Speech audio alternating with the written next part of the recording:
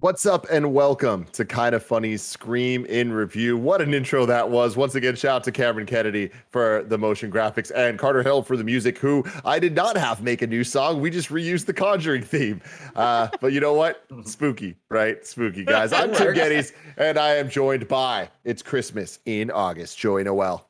Hello. Maybe this link didn't go up for Kind of Funny Patreon people, so I'm putting it up right now. The producer slash seducer, Nick Scarpino. It's funny because I was like, I don't remember that clap being in Scream, but that makes a lot of sense now. Makes a lot of sense. Yep. And of course, if we're getting spooky, we got to do it with both of the Willems, James and Elise. How y'all doing? We're doing great. I recognized the clap, and I thought this is the same lazy, kind of funny production Oh my god, quality that I have come to know. I'm just kidding. So It's an amazing intro. Amazing intro. So good.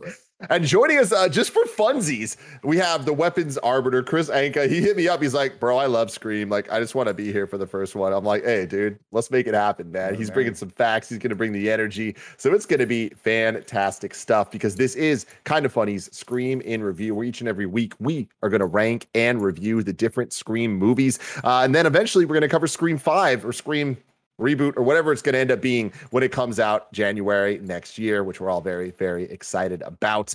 You can watch this on youtube.com/kindoffunny or roosterteeth.com. If you want to listen to it as a podcast, just search your favorite podcast service for Kind of Funny in Review, and we'll be right there for you. If you want to get the show ad-free and you want to watch it live as we record it, you can go to patreon.com/kindoffunny, just like our Patreon producer Molecule has done. Thank you so very, very much. Because of that, you will not have to hear our ads for Canva and stamps that we will get to later. But for now, let's start with Scream.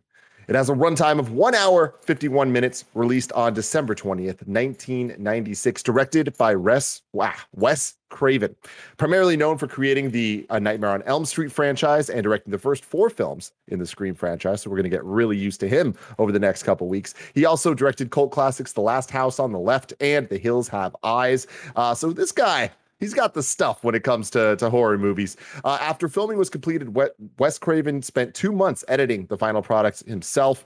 Later, Patrick Lussier would come in to like really tighten it up and everything. But it's cool when directors are really involved in the editing process, and you can kind of get a little bit more of that like vision you see in the final product.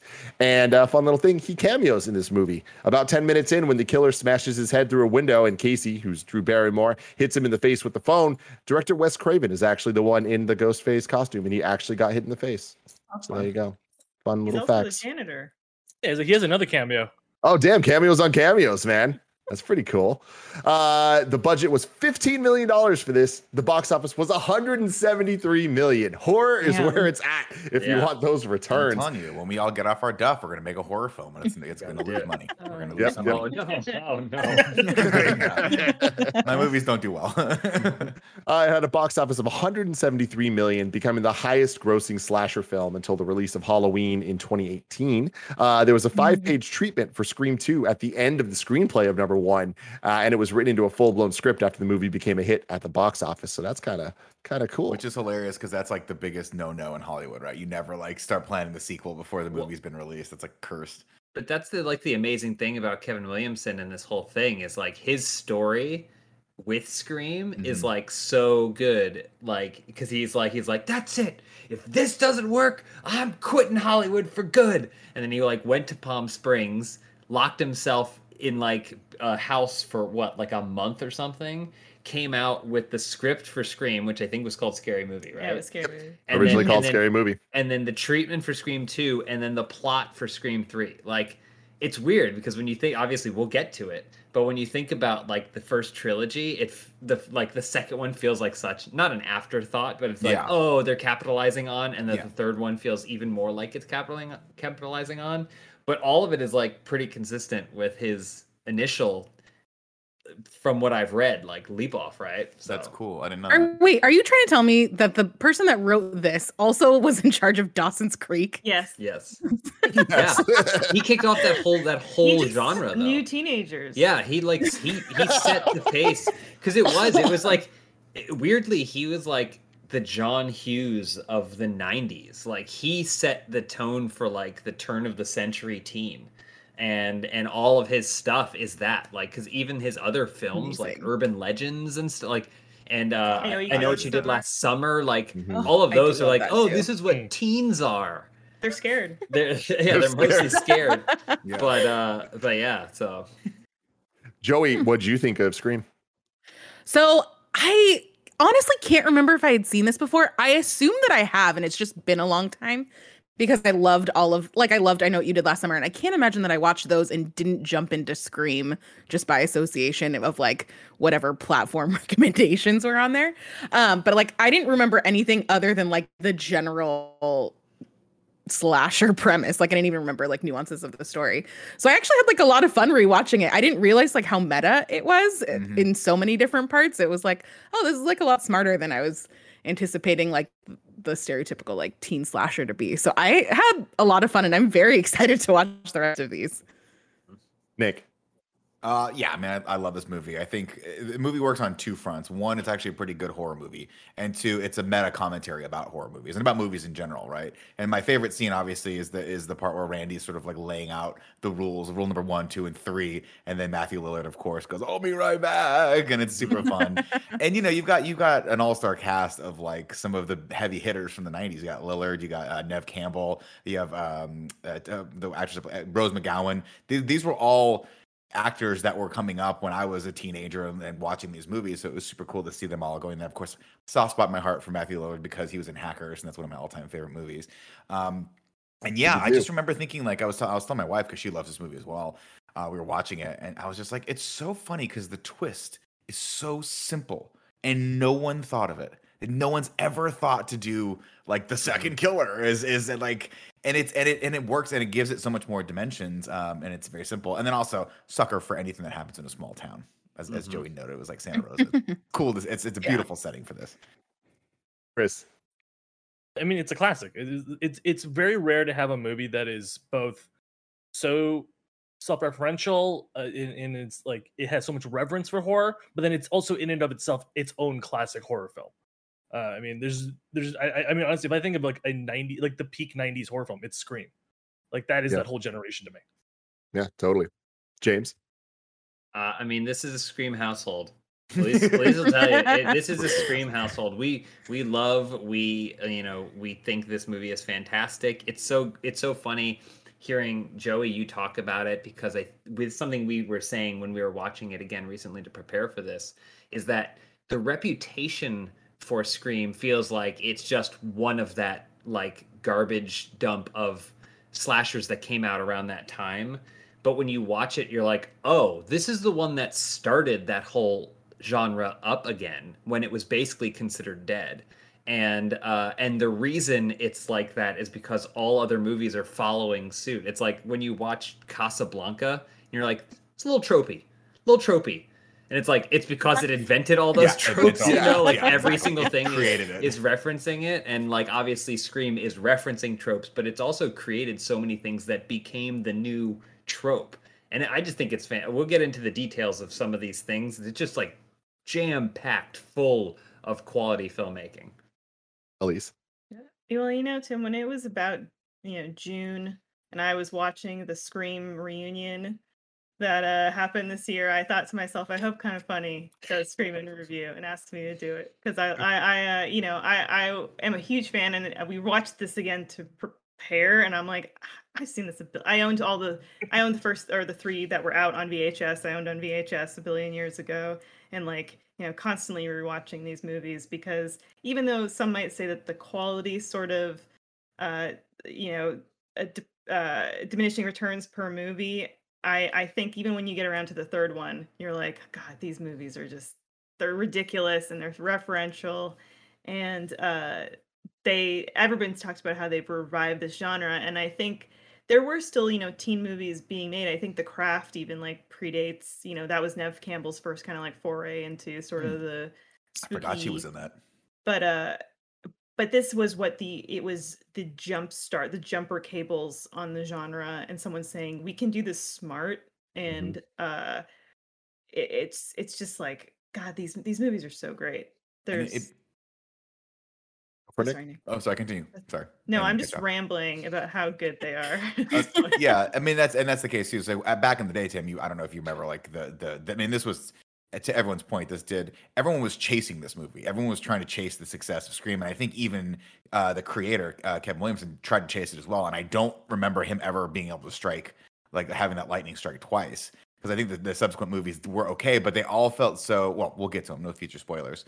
But I just remember watching Scream, being like, "Wow, I'm watching." It's one of those rare moments where you're like, "I'm actually watching something special. This is actually something unique and cool." And it doesn't appear on the outset like that, but once you get through it, you're like, "Huh, okay, that's some new shit." Mm-hmm. Yeah, I was too young for this movie when it first came out, and I remember like Kevin's older sisters, like they loved it and they watched it. But like to me, this Scream was always more something I knew because every kid in the '90s for Halloween, you were either Ghostface or Scorpion or Sub-Zero. Like there was no other option, and so I just you kind of like see this, and I thought that Ghostface was this iconic bad guy in the same way that like Michael Myers is or whatever, and like I didn't really realize that it's of our generation. Like it is such a 90s thing, and being able to watch it now, when, to be honest, I actually know the plot of this movie more because of Scary Movie. And like Scary Movie came out at a time that like I kind of understand the plot beats because I've seen that so many damn times.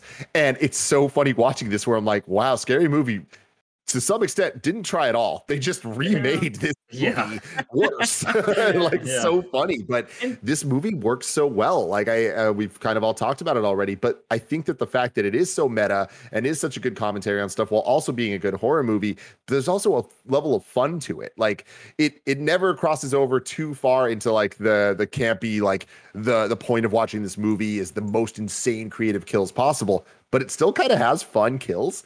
And when they happen, you're just like, you can kind of see the moments where it's like, oh shit, you're in this garage. This isn't going to end well. And it always like kind of does something fun and unique where I'm like, damn, like they know what they're doing and they actually kind of go beyond just what it could be. And having twists, having those levels of multiple reveals throughout the movie, I'm like, holy crap, this kind of has everything I could look for in a horror movie. Elise? Well, and to your point about kills, it's Wes Craven making a movie where he has kills in it that are homages to kills that he did in Nightmare on Elm Street, which is like amazing too, but it doesn't come off being a like self-inflated ego thing, like, you know, the TV stuff like that. Nightmare. Well, there's just like a love letter element to the horror movies. I mean, even with like the reverence for Halloween and like the fact that like there's a lot of Halloween music cues in this. And at some point I realized I'm like, it's not music cues. They're watching Halloween in the movie. And so when they use the soundtrack of the movie playing for this movie soundtrack, it's really cool. What the hell? It's like it's a guy making a love letter to his movies too, which should feel like an ego trip, but it doesn't, because it's also kind of like tongue in cheek and fun. And well, I mean, it's perfectly summed up when Henry Winkler pops his head out and he sees the janitor, which whose is name is Fred, which is Wes Craven. I didn't know that who it was. Sweater. And he's got the sweater and the hat, and you're like, wow, that's so on the nose. It's so over the top that it's like you get a chuckle out of the audience. Of course, you know, it's not subtle at all, but yeah, I like that. And to Wes Craven's credit, like we've watched a lot of making of Scream. Like there's a lot of really good documentaries out there about how this movie came about.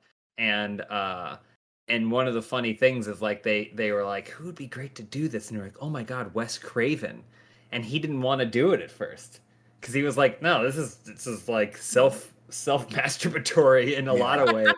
And they had to like basically bring him in and like be like, no, like we can do this with your spin. And then it wasn't until then that he was like won over. So it is, you know, it's weird because I can't think of another thing like this. Honestly, like I cannot think of another thing where someone influenced something so much and then came back to the genre to make something that was a reference to it. The closest thing is maybe like Mad Max Fury Road. Like, Chris, are you a comic book guy?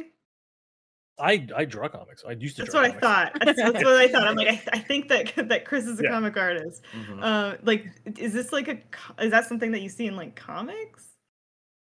Yeah, you kind of. I mean, you'll see Frank Miller keep going back to do the same thing. But the difference is comics is they start making things because they can't do anything else. And so I think why this movie works so well is that you have someone who's able to reference things that he was there for. And so it doesn't, you know, because I'm thinking of other like referential movies like Super 8 or Cabin in the Woods, and those are fans like being referential to things that they grew up on. And so it always comes off a little like phony because you're trying way too hard to get someone to notice you. Whereas this sounds like, no, like I know what the trick was. I was in the room. And so I can deconstruct this in a natural way that everyone else is going to try way too hard to do. I think that it comes Interesting. off so natural with this. But it's Which- interesting too, like going back and watching it back, even the style of it feels a little stuck in time, but also updated. Where you do get a lot of Totally. those tricks, where you do get a lot of these shots where you're like, I've seen this shot in so many different things, but that gives him the opportunity to either stay on that or turn it on its side and do something that's like subversive. And so, like, yeah, and you see that even toward the end where she jumps out of the closet and stabs him, and she's wearing the costume. It's like, when did you get to that? But stuff like that, like you go as a fan, you go, oh, I was not expecting that, because he's lulled me into the sense of security with all these things that I know that I've seen in thousands of his movies before, and now we're kind of getting something different, which is cool. Yeah, there is a setup for it too, which I always think about, which is New Nightmare. You Mhm. know, like Which Oh, is yeah. fair. you know, which was the like basically precursor to Scream in a lot of ways. What it's is that? definitely So New Nightmare, what was it? Wes Number Craven's New Nightmare. 5? It's Yeah. five. Nightmare. It's It's a five. Nightmare on Elm Oh, Street. got it. 5. Yeah, But yeah, it's yeah. about They're the making the making movie, yeah. of Nightmare on Elm Street, and so Wes Craven is a character Yeah. in the movie. Like it's entirely breaking that not fourth wall, but it's just like pulling everything Just, out. like, creates its own universe. Yeah. Where the like it's I feel like you see that in the Stab, Stab being in Which- Scream 2. Which and we'll get stuff. into. Yeah. Don't want to spoil You it know, for just Joey. those- Yeah. Because I've seen I've seen Oh, you've seen the rest. Okay. I've seen the rest of them in bits and pieces, so I know Gotcha, like okay. borders or pieces of the story, but I just You don't know remember Jay and everything. Silent Bob appear in the third film. Well, still, we do try to keep no future spoilers. Okay, gotcha. for- All for right, all right, anybody, no, it's so, right. Maybe yeah. Jay and Silent Bob appear in the third film. Maybe, who knows? Who knows? Maybe Sarah Michelle Gellar is in one of these movies too. Probably not. Though. Now, Just go before we quickly, get into like cut the them out of the movie. Yeah. Edit all those Just the things Joey out. the Joey edit. well, before we get into the plot, real quick, I want to say one of the things that let me down was like one of the first things we see is the like Scream like title splash, and it is at the most inconvenient time ever when there's a perfect moment after the Drew Barrymore scene where it ends with with the mom screaming, and then it just cuts. I'm like, you should have had the title there. What are you doing, guys? Come Well, on. Tim, when you have those sweet 90s graphics, you got to get those on screen as soon as possible. That was someone learned how to use. That looks like somebody learned how to use Photoshop that day with the tutorial, and they designed the Scream logo. It's so 90s. Yeah, It reminds me of the like "Don't do drugs" promo. that Yeah, you it's have the in fucking don't- movies. yeah. Like "Don't do drugs," like red and blue is flashing. I'm like, okay, like, Scream, okay. got it. Before we get into the plot, a little facts about the intro scene. Drew Barrymore insisted on shooting all of her scenes barefoot because her part in the movie was brief and she doesn't like wearing shoes. So All right. Okay. there you go. That checks out. And Nick, this is for you. Mhm. Is it a wig? I don't know. Wigging out with Ooh. Scarpino. Is it? It Drew looks like a Barrymore wig. wearing a wig in Yeah. the opening scene. And Drew Barrymore was originally cast as Sidney Prescott, but then eventually was recast as Drew. She insisted that if she played Casey, then it would make the audience think that anything could happen. So that's kind of interesting. And of what a course- strong opening to this damn movie, Oh, right? God. Like, It's- here's Drew Barrymore. You assume she's gonna be like the lead. No, Dude, she's on the poster. She's Oh, the face on the poster. yeah, totally. And that's what's so crazy. And if you think about this, I mean, there's another movie obviously that comes to mind when you think about this, which is Psycho, which was billed as a Janet Leigh That's what I was movie, thinking. and she dies in the first Yeah. act of it, right? And then Yeah. it switches perspective on that. This blew me away when I watched it for the first time, because I'm obviously, if you grew up in the '80s, you're a huge Drew Barrymore fan. I was like, wait. They just fucking killed Drew Barrymore. Like, who's in this movie now? And I didn't really know. I don't think Neve Campbell was that big of a star when she did this movie. So it was like, okay, I guess here you go. We're passing the baton to you, Neve. You're gonna carry this bad boy. Mhm. But yeah, Yeah. Thanks, Deb. And then the last fact I have for you here is at one point during the filming of the opening scene, somebody forgot to unplug the phone that Casey used to try and call the cops.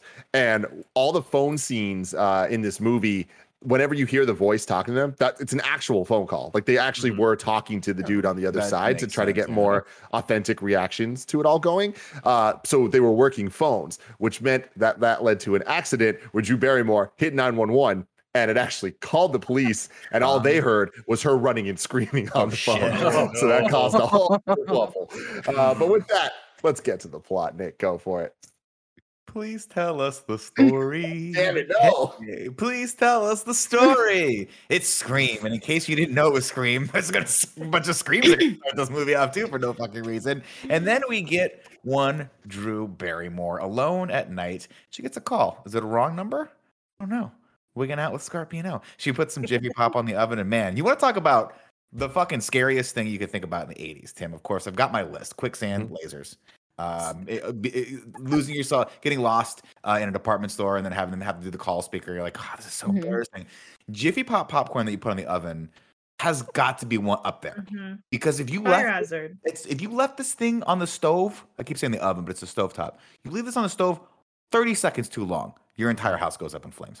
Everything you've ever worked for. This house has the worst fire alarm I've ever seen. Yeah, it's pretty bad. Like there's it's smoking in there for like 10 minutes before anything goes off. I'm like, our smoke alarm is like you breathe too hard. And things goes off. I mean, I think we can talk broadly about this town and how they've decided to design all of their homes for murder. Like for the possibility of murder. Just complete voyeurism. There are no walls. It's all glass. Everything everywhere. is glass. It's a panopticon. The town. It's easier to see inside the home than it is to view anything safely out of the home. Yeah. That is an amazing word that I'm going to Google later. The dude calls back, and it's creepy. And they talk about scary movies. And Casey's like, you know what? It's kind of into it until he asks her name. She goes, why do you want to know my name? And he says, because I want to know who I'm looking at. Whoa. And she's like, what? Tim mentioned it earlier about the phones being actually plugged in. None of the actors met the dude who did the voice.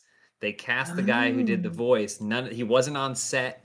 They never met him because Wes Craven wanted it to be this mysterious, scary thing. Like, who are we talking to? That's awesome. I love that. Yeah, That's Roger amazing. Jackson was his name. The voice. Casey, of course, runs around and you locks all the ruined the doors as the surprise. voice on the phone asks if she can see him. And she Also, says, does this town just leave all their doors unlocked? Because she goes around and like just home by herself in the woods ish kind of place. It's 90s. No one's worried about this. Small These were a town different time. safety. Yeah. Yeah. Well, the police also, by the way, don't show up. Like, you can call the cops and be like, there are murders taking place right now, and they will be like, we'll be buying a cool 25. Yeah. She goes, of course, I'm 2 seconds away from calling the police. And he says, they'll never make it in time. She says, what do you want? He says, to see what your insides look like. And then the doorbell rings. And she screams because she's like, fuck, someone else here. She's like, who's there? And this is the first time they reference, I don't know what the hell, I didn't type that. Anyway, the voice tells her to turn her light on the patio on. And she's like, oh, hey, what's up, Steve? And then he wants to play a game. He says, you get this question right, Steve lives. You get it wrong, Steve dies. And then here's a warm-up question for everyone. Name the killer in Halloween. And she's like, well, that's easy. It's Mike Myers. He goes, see, perfect. Now name the killer in Friday the 13th. And of course she screams, Jason, like we all would under pressure. And he says, I'm sorry, that's the wrong answer. It's Jason's mother. Mrs. Voorhees is the real killer. Lucky for you.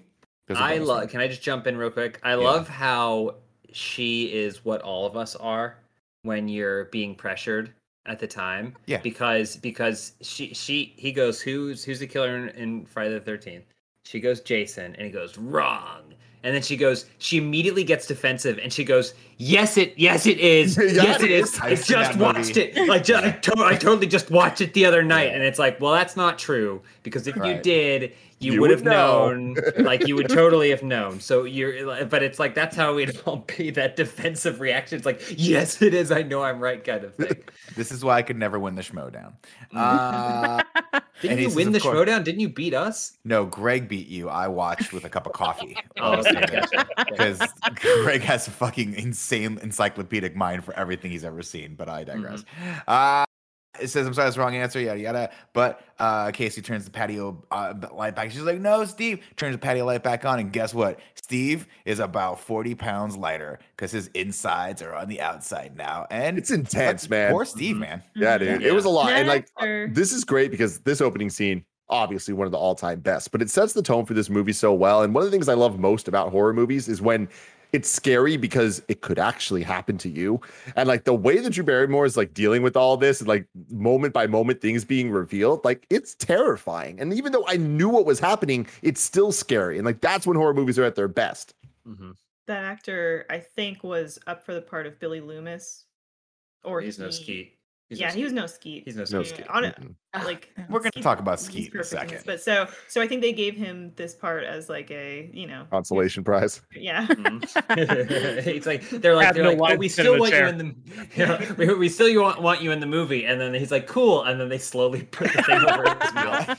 You're gonna have no lines, Yeah. but you can still be in it.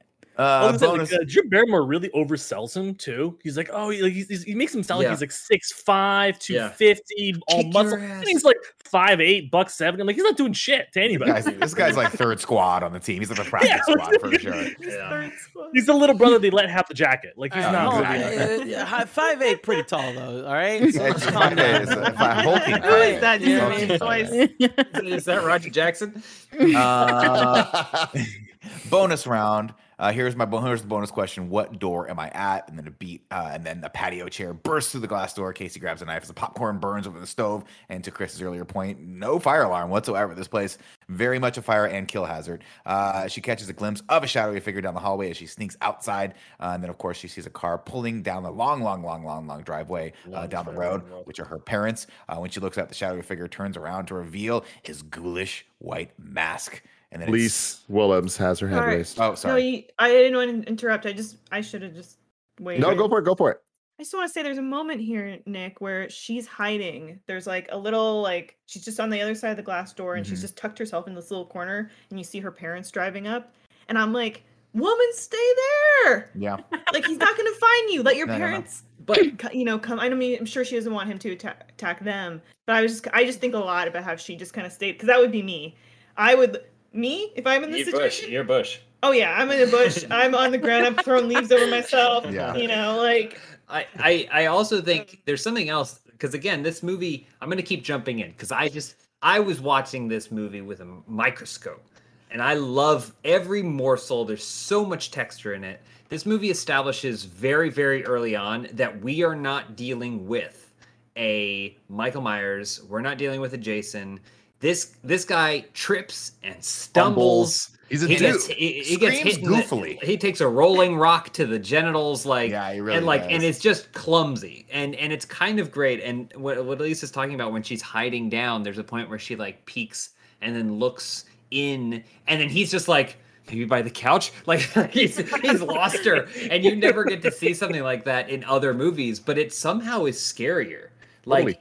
It's 'Cause it's scary. real. It gets paid off. It's real. Yeah. It's like, Yeah. oh, there's an intruder in my home. They look like a supernatural thing, but this is just someone that wants me dead. And what I like about it too is the use of the mask. It's like the way he's like bumbling around. I buy it, and it doesn't feel stupid. It feels like he can't see because he Yeah. has a stupid mask on. Yeah. But like, so I'll agree with you, James, that it's scarier 90% of the time.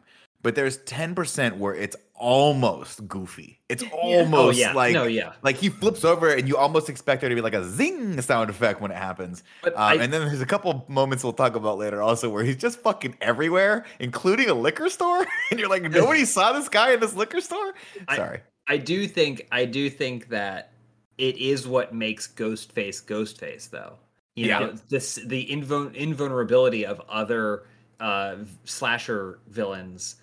What makes Ghostface, because like even if you play, because you know he's appeared in numerous films at this point, but then even in Dead by Daylight, when he appeared as a playable character in that, he just running around like he's just like, if you play against him, it's like it's impossible to play as and him. the advantage in this movie, he's bumbling, but there's two of him. Well, that's that. I mean, So- obviously don't know we that. get to it, but yeah, it makes more sense when it's like you don't have to be supernatural and you don't have to be like have this radar for the victim, because there's probably someone else going like, she's outside. Yeah. You know, Yeah. like which is a game changer. Totally. And then the last thing I want to say is that driveway is the most jokey driveway. It looks like So it was long. specifically designed to avoid Drew Barrymore. Because she's like, oh, they're coming up. She's like 5 feet away from the driveway. The parents make a hard right down some other part of the driveway, which now adds another 50 yards to her escape. Like, I don't know. I just thought it was so funny. Well, the thing I think about this is that she's hiding in that little corner and she has eye line on the parents driving in the lawn. I'm like, run across the lawn. Why did you stay on the patio? And then Yeah. you stop and you look She at stops Steve twice. for a little bit. Like, just book it straight up. And he's inside in the smoke. He can't see anything. Yeah, starts to clear. It's And because she she just, like, knows stands that there. the driveway is the shape of a question mark. She saw what happened was, James, she saw the parents at the end of the driveway, and she was Uh-huh. like, I have 20 minutes until they make it to me. Yeah, this, she knows. this is a solid 20. I gotta survive for 20 minutes of this. Of course, she does not. Ghostface catches up with her and stabs her in the chest, and then tries to strangle her, crushing her windpipe. She kicks him in the balls and manages to make it a few more steps before he tackles her. And then her parents finally get home and look at the That phone and phone. realize all hell's going loose. They pick up the phone line to see what's going on, and they have to hear their daughter being stabbed to death on the other end. And this part's terrifying for me. There's nothing scary. It's like a bad dream, like a nightmare, right? Where you just desperately want to get to your parents for safety, and some menacing thing is just pulling you back in to kill you. And that's exactly what we're seeing here. And of course, her mother, her dad's like, I don't know what the fuck's going on. Go down the question mark driveway, and in 55 minutes, you'll make it to our neighbor's house. Call the cops and tell him what's going on. And he sends her out on her own. And then when she does, of course, the sight that she sees when it makes her scream bloody murder. And the dad comes out. We see it from his perspective. Casey is hanging from a tree, and she has also been gutted. The All right, dad so that's- here is going to deal with not only the trauma of losing his daughter, but having basically subjected his wife to every worst part. Because like they get home and he's like, call the cops. She picks up the She hears phone, hears Casey being murdered, and then he's like, oh my god, something's wrong. He's like, go outside. Go outside. And she goes outside and is confronted with her dead daughter's corpse. He just constantly gives her commands, which cause her to run into another rake of trauma. Oh my Love it. God. Two facts I want to give here are during production, Ghostface's signature black robe was actually going to be white to make him look like a ghost, not just Ghostface. Once they saw it, though, everyone's like, no. Little Clancy? Yeah, it's a little too classy. So they scrapped that. And then a very interesting thing that does not surprise me at all, a stat here, is the use of caller ID increased more than threefold after the release of this film. Makes sense. Wow. Makes sense. That makes sense. I wonder how much like future generations are going to react to this movie of like, because I feel like most people now, like we have caller ID. A lot of people I know, especially ones that are younger than me, don't answer numbers they don't know. And like even the way that they use the phone and the mom hearing Casey because she's on the other one, like, do people even have home phones anymore? Like how much of this is like going to require so much explanation to people just because we've like moved on from that technology. Yeah. So Well, hopefully it's still fun. Not to It's get all- ahead, but there's a part at Tatum's house when Randy answers the phone. Mhm. Oh, It's like, bro, you don't live there. yeah. Like, Yeah. Not only that, he answers the phone, and someone on the other end of the phone is like, "Hello, Randy. Here's a piece of information," and it's like, "What?" And he just call me. I'll be over at Matthew Lillard's house if you need me. Well, even just the stigma of having a cell phone. Like, Yeah, when I was he's- gonna say. when Billy's getting questioned by the police, he's like, "What are you doing with the cell phone?" He's like, Yeah, what do you Yeah. have? Like- Mobius? "Like, are you a murderer?" It's like clearly the two Oh, things yeah. go together. Yeah. Yeah. It's also worth pointing out though, this was one of the first few movies that where cell phones, like for horror movies, started getting introduced, and they used it in a very smart way. But like, if you notice, every other movie past this, they always have to come up with a reason why someone's cell phone doesn't work, because cell phones kill all tension in every movie if you can just call the cops and run away, or figure out in which direction you have to go to. But I thought that was interesting to have like old school, original, like Nokia cell phones, whatever they were, and it ends up being very smartly used in this, especially as a red herring. Anyway, let's cut over to to Sydney's house. Billy sneaks in, and I'll tell you one thing right now, guys. This guy, I had no idea who Skeet Ulrich was.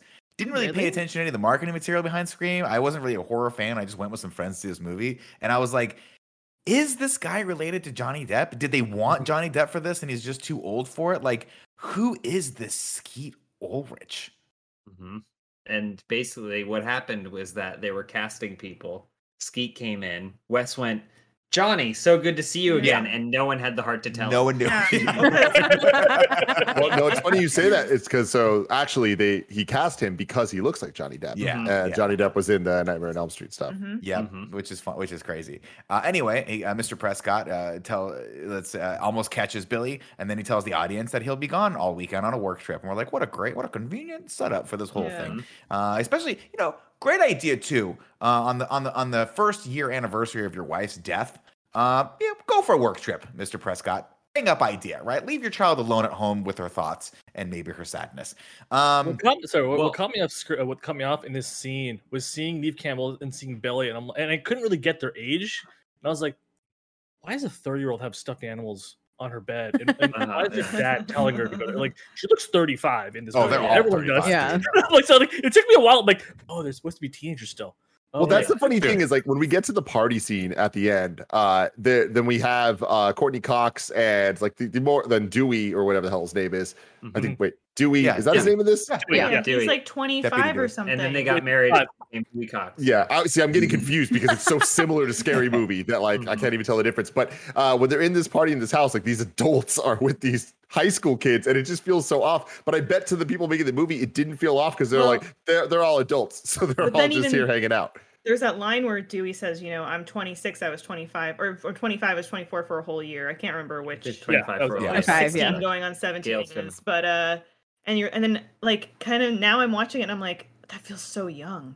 Oh, Yeah. It yeah. feels so young for her to be the reporter and him to be the like it just feels, and I know Tatum's his sister who's in high school, but it just doesn't feel right. Well, Um, it's especially bad when we cut over to Jamie Kennedy and he's working in the video store and it's like him, Matthew Lloyd, and everyone else, and then they cut it to a close up of Jamie Kennedy. You're like, he's 40. He is 40 years old, right? This is, Yeah. but I prefer this. Like, I honestly, when I was younger, because I watched this movie when it came out, I don't want actors that look my age in that stuff. I like when they cast old Yeah. for young. A teenage actor should be 26 at the youngest or something like that's just, I don't know why, but that's my preferred thing because it means that when you watch it as an adult, Okay. you're like, they still look like But you're like adults. 37, so we gotta move on. Sure. Okay. There's Did a you- song that plays while Billy is in her house. It's just this few notes of it. What was it? Oh, well, it's not just few notes. This is why I love watching these movies because it's so layered and it's just telling you what everything is. But it plays Don't Fear the Reaper. Oh, you Don't Fear the Yeah. Reaper. But it's a Blue Eyes cover. It's a cover of "Don't Fear the Reaper" It's that playing sounds lightly in the background. romantic. Yeah. And they don't ever play the awesome. chorus. It's the verse Yeah. where it's like sounds like romantic, and they never get to the point where they say "Don't fear the Reaper." So they're having this moment where Billy's like like charming each other, and you're kind of getting a tone for their relationship. And the movie is literally telling you He's the Reaper. he's the Killer. Reaper. Yeah. Like he's the Reaper and he's trying to seduce you and he's the killer, but when you watch the scene it feels like it's like a Jack Sweet. Johnson, like, you know, Yeah, like, you it know, does. It sounds like- it's like a sweet song. song, It's just yeah. so cool. I love That's interesting. I did not. I heard that because I was listening to headphones finally. I was like, that's a cool cover of that song, but it never occurred to me what song it was. I did read another piece of trivia, and Tim, I apologize if you already mentioned this, but talking about people who are too old to be playing high school students, they offered the role of Sydney to Molly Ringwald. And she was like, I am 28 years old. I'm not going to play a high school kid again. Perfect. I've been playing a teenager for like my entire she was like, career I don't at wanna play this teenagers. point. 34 years. And then I don't know how old the rest of the cast was. I'm pretty sure they're pretty close. Anyway, Before we move back to the plot, though, Nick. Yeah. Let me tell you about our sponsors. go for it. This podcast is brought to you by Canva. Guess what? You see all the cool stuff happening and Kind of Funny all the time, the new motion graphics from Tim or from Roger or from Nick or whatever. Guess where they learned to do a lot of that stuff, the new stuff, because they had basic skills before, but not expert skills. They've been learning it from Canva. Canva Pro is the easy-to-use design platform that has everything you need to design like a pro. No matter what you're creating and sharing, Canva Pro has everything you need in one place, including a collection of over 75 million premium photos, videos, audio, and graphics. Plus, Canva Pro comes with time-saving tools that simplify and speed up the creative process. Just go to canva.me/kindafunny to get your free 45-day extended trial. That's canva.me/kindafunny, canva.me/kindafunny. Our next sponsor is Stamps.com. If you know anything about Kind of Funny, you know we've been using Stamps.com for a long time. When Joey was sending out a whole bunch of Patreon stuff way back in the day at the office, she had to start using Stamps.com because we were using so many stamps and it's easier to use. Stamps with Stamps.com. You can mail and ship anytime, anywhere, right from your computer, send letters, ship packages, and pay less, a lot less, with discounted rates from USPS and UPS. Stamps.com saves businesses thousands of hours and tons of money every year. Stamps.com is a no-brainer, saving nearly 1 million small business owners like you time and money. And with their Switch and Save feature, you can quickly compare carriers to find the best rates every time. Stop wasting time going to the post post office and go to stamps.com instead. There's no risk, and with our promo code KINDOFFUNNY, all one word, you get a special offer that includes a 4-week trial plus free postage and a digital scale. No long-term commitments and no contracts. Just go to stamps.com, click on the microphone at the top of the homepage and type KINDOFFUNNY, all one word. That's stamps.com, promo code KINDOFFUNNY, stamps.com. Never go to the post office again. Like, back to the plot. Of course, Billy is concerned with, he's like, listen, I'm a loving boyfriend. I know this is the end of the weekend of your mother's death, but I want sex. And when are we going to move on from this? And she's like, my mom's like, hasn't even been buried for a year. I'm still grieving. And you're worried about breaking my underwear rule. And Billy's like, how do I explain to you that I'm sympathetic, but also super horny? Like, I don't understand how we get that. And she's like, fine. She pushes him out. She's like, how about we settle? I mean, they have a lot of talk here about movies and ratings, stuff like that. And then she says, would you settle for a PG-13 relationship? And he goes, what's that? And she flashes him. And he's like, ooh, and then leaves. And he falls backwards out of the tree. Oh, wait, no, that's a scary movie. Yeah. Sometimes you get television. The next day, the high school is a complete circus packed with cops and reporters, and we meet Gale Weathers, played by the very venerable Courtney Cox. And I don't know, this was after Friends, right? Mm-hmm. Yeah. During Friends? During, yeah. It was during, yeah. During. In It the was, I was midst going to of say, Friends. midst of Friends. Springsteen. So always, I don't know if you guys are like me. I was a huge Friends fan. I know, Joey, you were as well. It's so weird to see. It was weird for me to see people in Friends outside of Friends, Mhm. Yeah. you know? And Like seeing catching Courtney your Cox teacher here, I in was the like, wild. but like Courtney Cox, great actor and awesome, and she's great in this. But it is exactly it's him. It's like catching your teacher Yeah. in the wild and be like, you go to Taco Bell too? Fucking weird. It's one of those things though where like I was exposed to things a little too early. So I saw Ace Ventura in theaters, Laces out, which I man. think was my first experience with her. I was probably 6. Mhm. And then I started watching Friends with my mom and I was like 7. Mhm. So I think I got Ace Ventura, Courtney Cox first. I definitely did, yeah. Ace and Ventura then- Courtney Cox is a venerable Courtney Cox. That is It's old no Bruce school Courtney Springsteen Cox. for Courtney Cox. No. Uh, still. I think she specifically went after this role, right? Is because she wanted to break out of that Friends. This is and it's thing. great. Yeah. It's a great she, role. Yeah. she was quoted saying, I want to be a bitch in a movie. Yeah. Mhm. It's the direct Nailed it. quote. Yeah. And it's great casting because she obviously is so known for Monica, and Monica being like a nice Monica. character, and she can dip into that. And we have those nice real moments. I mean, she has range in this. She has nice moments with Dewey where like, is she conning him or is she actually kind of falling for him a little bit? And then she has those moments where she just utterly eviscerates poor Kenny because he eats too many Cheetos, and that just hits so close to home. With one time when my manager called me overweight at work, and I was like, I'm gonna go smoke a pack of cigarettes now, sir. I digress. Wow. Some facts about the school here. The high school scenes were to be shot at Santa Rosa High School in California. However, very close to the shooting date, the school board read the script and denied the film to be shot there due to Like, the violent fuck that. nature, as they had been under the impression the film was a comedy. And production was moved to Healdsburg, California. As payback, director Wes Craven put in the end credits under the special thanks section in all caps, "No thanks whatsoever to the Santa Rosa School District Governing Board." Nice. Well, Which for is some context hilarious. too, like a couple years before this in Santa Rosa, there had been like a really crazy kidnapping of a girl named Polly Klaas, which is why my mom never let me do anything, because there was like 2 back-to-back like kidnappings when I was super little. And so I feel like that community had just been rocked by something, and they were like, this is too soon. We don't want like fake murder after we just dealt with all this real murder. Mhm. But it is cool that they have like all these like little Northern California beats. I had no idea that this was filmed up here until Yeah. I was hanging out with family yesterday, and they were like, "Oh yeah, the filming thing is like right down the street from our house." I was like, "What the fuck?" So another cool thing there is DJ Kento, Kind of Funny best friend. He wrote in, he said, "Not only did I grow up in Santa Rosa where Scream was largely filmed, but I also worked at the video store where Jamie Kennedy works. It's it's on 3080 Marlowe Road location of Bradley Video." So that's pretty Wow. fucking cool. Gosh. Back to Nick. Going back into it, we also get introduced here to Tatum, played by Rose McGowan.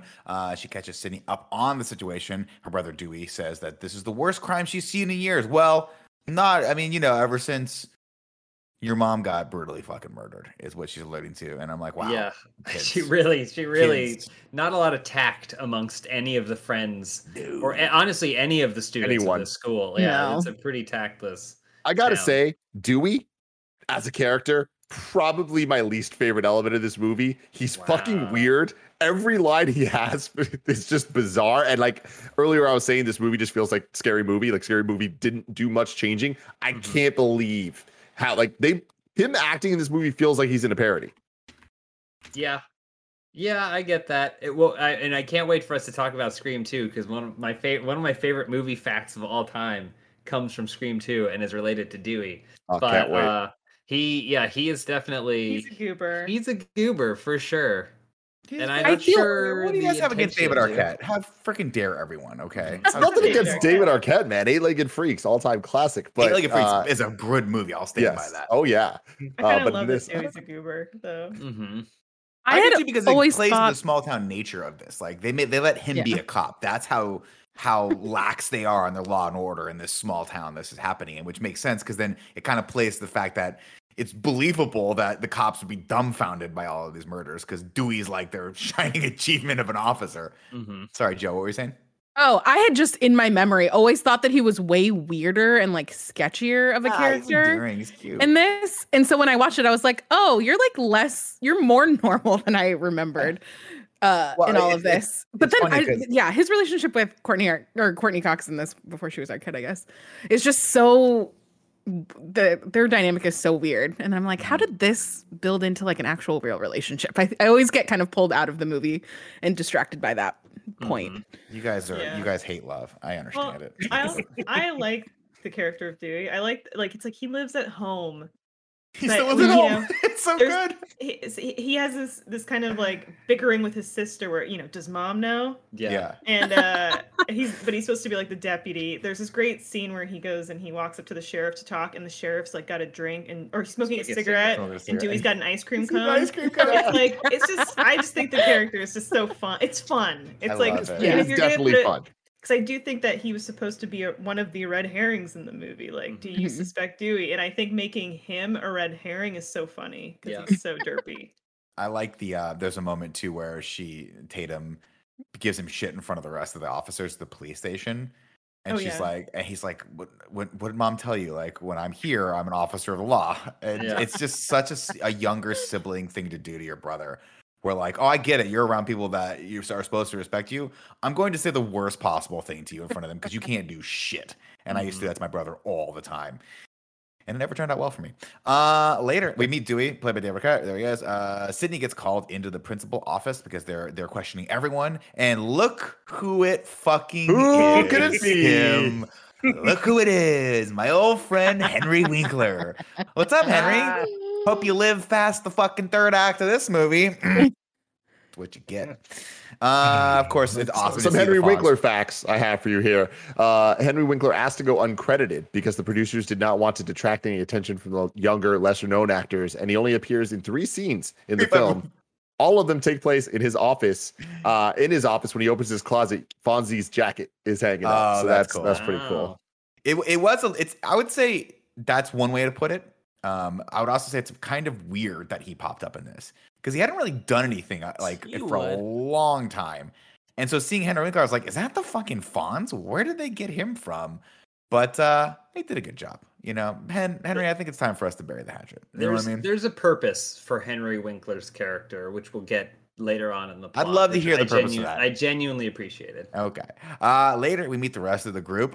We catch up with Stu, who's played by Matthew Lillard, and Randy, who's played by Jamie Kennedy, and they talk about Basic Instinct. And I'm like, this movie speaks to me. These kids just understand my childhood. Stu, of course, used to date Casey, it turns out, and Randy's like, well, maybe you're the killer because she broke up with you. And then Tatum's like, wait, I thought you broke up with her. And he's like, come see, come sai, as the Italians say. But he has an alibi. He was with Tatum last night. And then you're like, oh, cool. How he can't possibly be it because he has an alibi. Or can he? Sydney can't take all of them joking about Casey's death because it hits too close to home. So she bounces back to her place. Later, she gets a call from Tatum and asks if she calls Tatum and asks if she can sleep over there that weekend because all this police stuff and all the reporters remind her too much of the trauma she suffered with her mother's death. And of course, Tatum says, yes, I'll pick you up later. So then we get Tim's favorite thing of all time, exposition delivered via a news report on the TV. He loves it.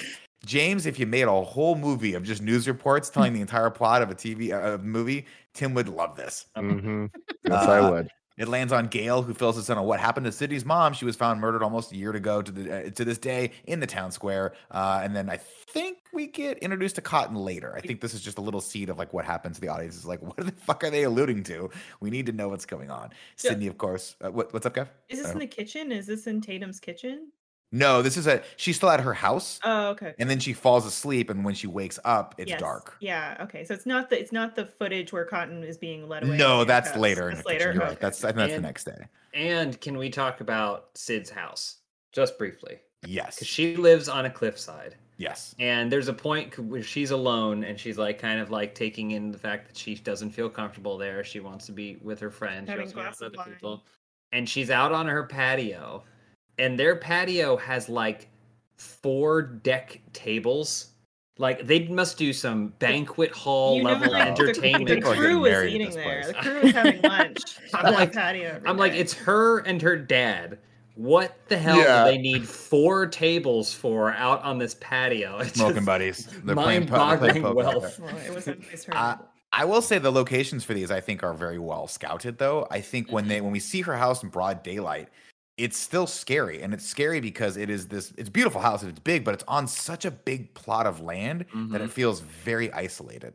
Yeah. And you get that feeling for her specifically when she like that feeling of I love this scene. I didn't pick up on this any of the other times I watched it, but her falling asleep on the couch and then waking up and it's nighttime, you instantly get a sense of danger for her, right? Totally. Like you get that noir lighting from the Venetian blinds from the moon outside, and the phone rings, and you're like, oh, and the phone, of course, Uh-oh. is You just know the what that impending means. doom of what Yeah. The phone is the harbinger of death, and so the phone rings, and it's Tatum saying, "Hey, I'm coming. I'll be there to come pick you up. Should be there a little after 7." Also, guess what? I'm gonna stop by the movies video store and get us some fun movies. How about All the Right Moves, so we can look at Tom Cruise's pee-pee? And she's like, sure, okay, if that's what you want to do tonight, let's look at Tom Cruise's pee-pee. Then the phone rings again, and she thinks it's Tatum, but it's not. This time, it's Mr. Ghostface. And he asks her what her favorite scary movie is. And she's like, I don't fuck with that shit. They're all the same. Some stupid killer stalking some big-breasted girl who can't act, who's always running out up the stairs when she should be running out the front door. This is why I love this movie. Because she's like, let's recognize how stupid these tropes are. And then, James, what happens to her about 4 minutes from now? She ends up running up the stairs because she can't get out the front door because the chain's locked. And it's such a good, like, you're like, oh, she's there. Oh, she's, it's such a nice little twist for her. great. Of course, she takes all of this kind of in stride when the guy's like, he's like, I'm outside. And she's like, okay, cool. What am I doing? What am I doing? She goes outside to look for him. What am I doing? He's picking the nose. And she's like, you're an idiot. I'm hanging up on you. And he says, if you hang up on me, you'll die just like your mother. And she snaps the phone over her fucking knee and is like, come at me, motherfucker. What I would have done, I would have stood in the middle of the fucking field and just been like, what are we doing? And then when he showed up a knife, I'd be like, my bad. And then I would run the other way. Let's see. She tries to hang up on you. She tells him to go fuck himself and heads inside, where the killer comes just randomly out of the hall closet and knocks her out. Of course, she's able to break free and tries to run for the front door, but the chain is on it. She had put the chain on, unfortunately, so she ends up running upstairs, just doing the opposite of what she thought she should do, and dials the police, but the phone is off the hook. So she uses her advanced computer knowledge that presumably Matthew Lillard taught her from hackers to call the police and or order a pizza. I'm not quite sure what she was doing then. And then Billy comes to the window, and he's really creepy all of a sudden, and he drops his cell phone, and Sydney freaks out. He's creepy. He's out of breath. Yeah. He's He's like, what's happening? He's got a big like mark on his forehead from that looks exactly like Sydney's knee. And he's like, no, I hit a fucking coconut. It was a coconut that fell on the street. I mean, like at this point, we all are like, this guy's the killer, right? They do such a good job of setting him up. Well, We're like, oh, this guy. and even Sydney goes, "Oh, you're the like, Yeah, no, you're no, the no, no, no." Like that's the thing. Any other movie would have probably gone with the like, "Oh, thank God you're here, Billy. He was right at the door." No, this she's movie is when this is what makes it so great. It skips that step, and she goes, "You are the killer." Yeah. And then the movie uses that to like plant the seeds later on. Like not it's like the we're gonna killer. triple Yeah. twist you on this one. Yeah, it's Love it's the great. triple twist. I love this next shot too. She runs away from him and runs out the front door right into the Scream mask. but it's actually Dewey holding it up, and she scares him, and he's like, "Oh my god!" And then the cops are all there, and they arrest screams. Billy. So And he ridiculous. screams, yeah. Then he's equally as terrified. Which I think kind of speaks to what Dewey serves the purpose of here, is that like this movie isn't meant to terrorize you, it's meant to entertain you. It's a Yes. popcorn horror. And so Dewey immediately diffuses the tension of the scene, the same way that her waking up at night says, and now begins the fear. The scary As part. soon as Dewey shows up, you're like, oh my god, and then you laugh at it and you're like, okay, I can relax now. Mhm. And I think they do that really well in this film. They do. I want to give a shout out to Sydney here of having probably the healthiest reaction to a red flag I've ever seen in a horror movie. I'm like, do not look at my boyfriend. You did arrest him. He's done. We're done. Yeah. And then the Yeah. whole rest of the movie's like, I'm no, not we're done. playing. Every other horror movie is like, I want him back. Like, we're gonna like see it through. I'm like, your boyfriend just Mhm. crawled into the window covered Yeah. in sweat. Yeah. Like, He's like, I I heard had a screaming and I nickel. ran over here. Like, well, I don't think he did. Mhm. Tatum arrives and shepherds Sydney away while Dewey shows his boss the Halloween outfit that the killer was wearing that has been left behind. Gail arrives and tries to get an interview, but Tatum tells her she's a real pain in the ass. Then she calls Kenny a lard ass, and it's very inappropriate for a workplace. At the police station, Dewey tells Sydney that they can't find her dad, and Billy gets questioned by the cops. They decide to hold Billy until they're like, why do you have a cell phone? And at this point, the one character of this movie that I'm like, we could have done a different casting with this. Not saying this guy's bad, but at a certain point, this dad's like, fuck, I think my kid is the killer. I think Billy's the killer. Yeah. He's giving him a look where he's like, oh, I want to distance myself from my only child here. Not good. Anyway, the cop's like, listen, you got a cell phone, and only killers have cell phone. Killers and drug dealers have cell phones in this time, in this day and age. So we're gonna hold you until we get the cell phone records back. And off we go. Gail tries to get in again to talk to Sydney, and Kenny's like, how are you going to get in? She's like, I'm Gail Weathers. And then immediately gets stiff-handed, just a fucking face palm to the face. And she's like, you know what? Doesn't this place have a back to it? And Kenny's like, I don't know. I've never been to this fucking town before. She's like, I think it does from last time I was here. Let's go check it out. Let's see. We get some exposition here. Dewey tells the sheriff that they've checked, and the Halloween costume is sold at every 5 and dime in the state, so it's going to be untraceable, unfortunately. Tatum embarrasses Dewey in front of her friends, like we talked about earlier, and then they take Sydney out back to avoid the circus, but who do they run right into? Of course, Gail. She runs right into him and says, I just want to talk to you for a second. And Sydney goes, no, it's okay. She's just doing her job. How's the book? She goes, oh, it's good. Thank you for asking. It'll be out Send later you a this year. copy. I'll send you a copy. And then she just right hook right to the Bam. face. Bitch went down. Just knocks her down, right? And then later that night at Tatum's house, the phone rings for Sydney, and guess who it is? Tim, close your eyes. Hello, Timney. I don't like that. I don't like that at all, Nick. That's right. You're really good at that. Yeah. Chris, I smoked a lot of cigarettes in my life to get that grimy voice. Sure. Okay, we could go with that. Yeah. Yeah, that's it. That's it right there. Also, I'm just only had caffeine today, so I'm pretty sure my vocal cords are dehydrated. Anyway, cut to the next morning. Before that, of course, she freaks out. She's like, oh my God, it's him. I think I missed a couple spots here. Doesn't matter. Cut to the next morning. This is the first time they play the song. And I'm glad it's not the last, because we get the beginning of Red Right Hand by Nick Cave and the Bad Seeds. And it is just all over this movie. And for some reason, it's perfect. At least you're shaking your head. You're shaking your head. You can tell Halloween is coming in the Willems household, because just a speaker will just start playing that song. Right You can tell hand. March is coming. I would say, I mean, yeah. I love blasting some Red Right Hand. It's Anytime. funny because I distinctly remember it at this part. There's a part that they time it with Dewey slamming the door when the bell hits. Mhm. But they use this movie. This song is like proliferates the rest of this movie for some reason, and I'm not mad at it. Timney. Okay. We get another news report telling us about Cotton Weary. This is the part we're talking about where they're eating breakfast, and there's a Cotton Weary who was convicted of killing Sydney's mother. Sydney was the key witness in the case that helped put him away, and Cotton Weary is played by Ray Donovan. That's right, Liev Schreiber, just making a banger little cameo here with his cool long hair. Dewey tells Sydney that Billy was released. His cell phone records turns out were clean. Dewey drops Sydney off at school the next day, and a reporter immediately rushes her and asks her, probably the dumbest question I've ever heard a reporter ask, how does it feel to almost be brutally murdered? And that reporter was, Chris Anka? Linda Blair. Linda Blair. Now, Tim, do you know who Linda Blair is? The Exorcist. That's right. She was the little girl in The Exorcist. Very famous for that. Elise Willems. I don't want to backtrack. I'm sorry, Nick. No, but backtrack. Go for it. I just want to acknowledge that Liv Schreiber as Cotton Weary is this like really little like aside, like just there had to be a human in that role. Yeah. To see, but the importance that he later gains in the future movies, no future spoilers, but it's just watching that movie at the time, you couldn't have anticipated like, oh, actually this dude's going to come back and it's going to be a thing. Well, it's interesting. They cast him, and then Kevin Williamson said, "Trust me, trust me." Hey, He's like, I got this. "Trust me, we're good." We're good. And Liev Schreiber was like, I'm a nobody right now. I will take any role. It doesn't matter. And it ended up working out because he's a pretty big star now. Some would say he is the best Sabretooth that's ever been, right, Tim? Some would say that, yeah. Also one of the only ones. Also one of the only Sabretooth. Sid spots Gail and wants to talk off the record. Gail, of course, wrote the book on her mom, and she thinks that Sid falsely accused Cotton. Cotton's story was that he was, here's the backstory from her perspective. He was seduced by Sydney's mom and left his coat at her house that night. And then somebody wore it out, and that's what Sydney saw the night his mom was murdered. That's why Sydney mistook Cotton for the killer. Gail figures out that Sydney, and then Gail's like, wait a minute, why are you asking me about this? And then she figures out that Sydney suspects that the killings that are happening now, the one that happened to her mom, are somewhat related. Gail, very sharp on the uptake. And she's like, if she can prove it, she can save Cotton from the gas chamber. And we're like, oh, that's kind of nice. She goes, and that's really going to help my book sales. And you're like, all right, you are Gail Weathers through and through. Yeah.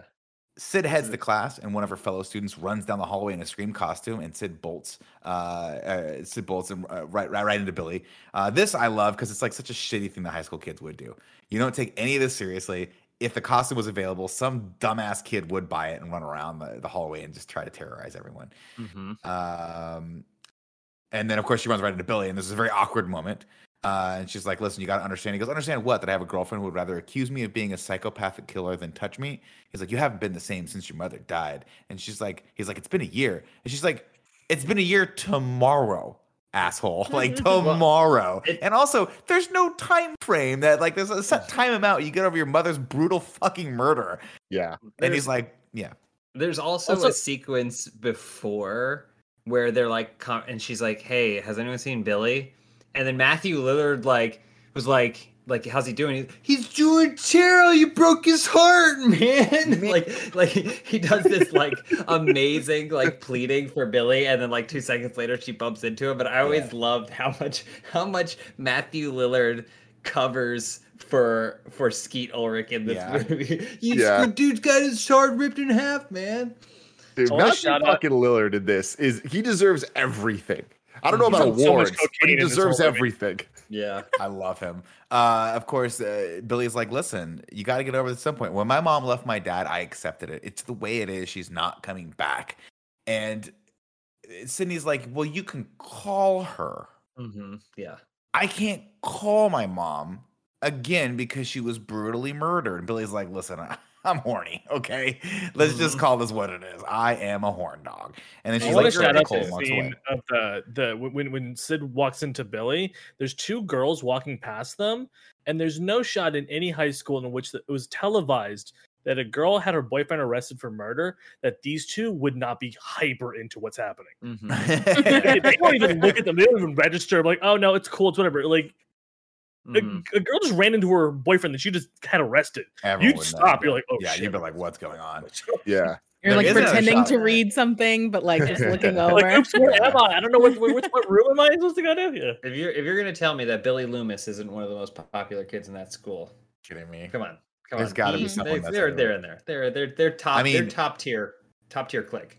There's a shot later in the video store where they look over and he's chatting up 2 women. And they're kind of into it. It's like that. Yeah. It's like when people fall in love with serial killers and shit like that. I don't know what that thing's called, but anyway. The fun fact about Billy Loomis, the last name Loomis is kind of like a horror trope of itself, where like the Dr. Loomis from the Halloween movies, and there's some other examples that I don't know, but yeah, Loomis it is. I'll take your word for it. Yeah. Let's just say one of them happened to be Phantasmagoria. No, let's see. Henry Winkler used a pair of scissors to cut up the Scream mask, and let me tell you. Love the sound design in this movie across the board, except that for some reason, these big scissors they sound like the swords that fucking like people use in like fencing. What are they called? Rapiers? Like the it's like shing, shing, shing. It's the craziest thing ever. But he's like, he expels those 2 kids. He's like, you 2 are idiots and you are expelled. Huge. What I mean, come on, talk about a principal who stands up for what his school's I mean, the fact that every single student in this school is terrible, I guess says something. But like in that scene, he's like, I don't want to hear it. You're expelled forever. That's their lives are Done permanently Yeah. affected by what they decided to do in that hallway that morning. It's Wild. very true. And And is they- this the and they- scene where like Henry Winkler like creepily touches Sid? No, that was earlier where he's like, "You're gonna be okay," and then like touches her face, and it's like Yeah. that's supposed What to be the fatherly, fuck? but it's But it's really weird. weird. Scissors. And he's like, why is there scissors out? Yeah. It's like you're cutting me. Over in the bathroom, Sid overhears two cheerleaders talking about her, and it is not nice. And both of the, I'm just gonna put it this way: both of these actresses, at least 30 years old. Oh, yeah. Oh yeah, one of them It's even like- dresses like it. Yeah. It's like they literally went to like Brunette Come on, what's happening? Yeah. I don't know. They talk about how much they talk really badly about her mother, and then maybe she's like, maybe Sydney's the killer. Maybe she snapped and killed everyone, and she's got a little bang up line here where she's like, pressure got too much, and she decided. It's an interesting little monologue. They leave, and a moment later, Sydney comes out of her stall and is like, "Oh, that's really shitty. The kids are shitty. I hope those kids get expelled and or eviscerated." And then she overhears a whisper. And she's like, "Oh no," and looks down and checks all the stalls. She's like, "Well, I must be hearing things. Clearly, the stress of this day is getting to me." And then she hears it again, Tim. And this time, she's like, Great, we hear it that time. That's Yeah. great, guys. "Yeah." First one didn't come through on the Yeah, mic, Nick, but the I said it second a one little did. louder just in case. I said it a little louder just in case. I was like, I didn't get a laugh out of that one. That was a funny question. This time, of course, when she leans down to check the stalls one more time, it's a beat, and then a pair of boots hit the ground. And nice then, boots too. yeah, nice boots, like steel toe. And then the robe hits the ground. And you're like, oh shit, the killer's everywhere. He knew she was going to come into the bathroom and somehow hid in there before she even got in there, which I guess makes sense. Ghostface chases her out of the bathroom, and you're like, oh, this is going to be a whole scene. But it's not, because she runs out of the women's bathroom, and then a teacher looks at her dumbfounded. And you presume one of two things happen. The next thing she looked over, and a dude in the Halloween costume with a mask runs out of the women's bathroom, or she just casually goes about her business, not worried at all that one of her students is screaming and running down the hallway. Either way, I present to you that Henry Winkler needs to do some trimming of these students or these teachers. Get a couple fire. Let's get some new kids in here. Gail flirts with Dewey a little, maybe I have to butter him up a little bit. And she tells him, she's like, you ever watch my show? He's like, nah, I don't watch your show. She's like, well, I'm really popular with males 11 to 24. And he's like, well, yeah, I'm 25, man. Well, you know, I'm just a cook. And Winkler comes over the loudspeaker and he's like, listen, class is canceled until further notice. And we have a citywide curfew in place. And let me tell you, a citywide curfew, nothing's scarier because that means no one's around to help you. Dewey lets it slip that Sid's dad is a potential suspect. And Gail's like, ooh, this is working. And then tells Gail, he's like, you know what? I got to tell you something, though, as he's about to leave. He's like, you're much prettier in person. She goes, oh, so you do watch my show? And he goes, well, I'm 25. I was 24 for a whole year. And you're Super like, fun yeah, back and Dewey. forth. Fucking Get it, loved this Dewey. shit. And Get it, her Dewey. ending in that line, I was like, all right. It cuts right, to a man. wide shot, and you see that Dewey has a full-on erection. Yeah. He's just got a big Pants, boner. too. It was Yeah. a weird choice, but I respect Craven's decision to include it. Artistic, Yeah. very artistic. Yeah. Stu invites Sid and Tatum over to his house for a little party that evening. Even though Tatum just finished telling Sid, he's like, I'm not going to leave your side. You're going to be safe. But then she's like, what do you say, Sid? Let's go. Sounds fun. You're only being hunted by a psycho killer. You should be in police protection right now. But you know what? A party out in the middle of nowhere sounds like the next best thing. Over in the principal's Please. office, this is where we see Winkler gets a little spooked by something.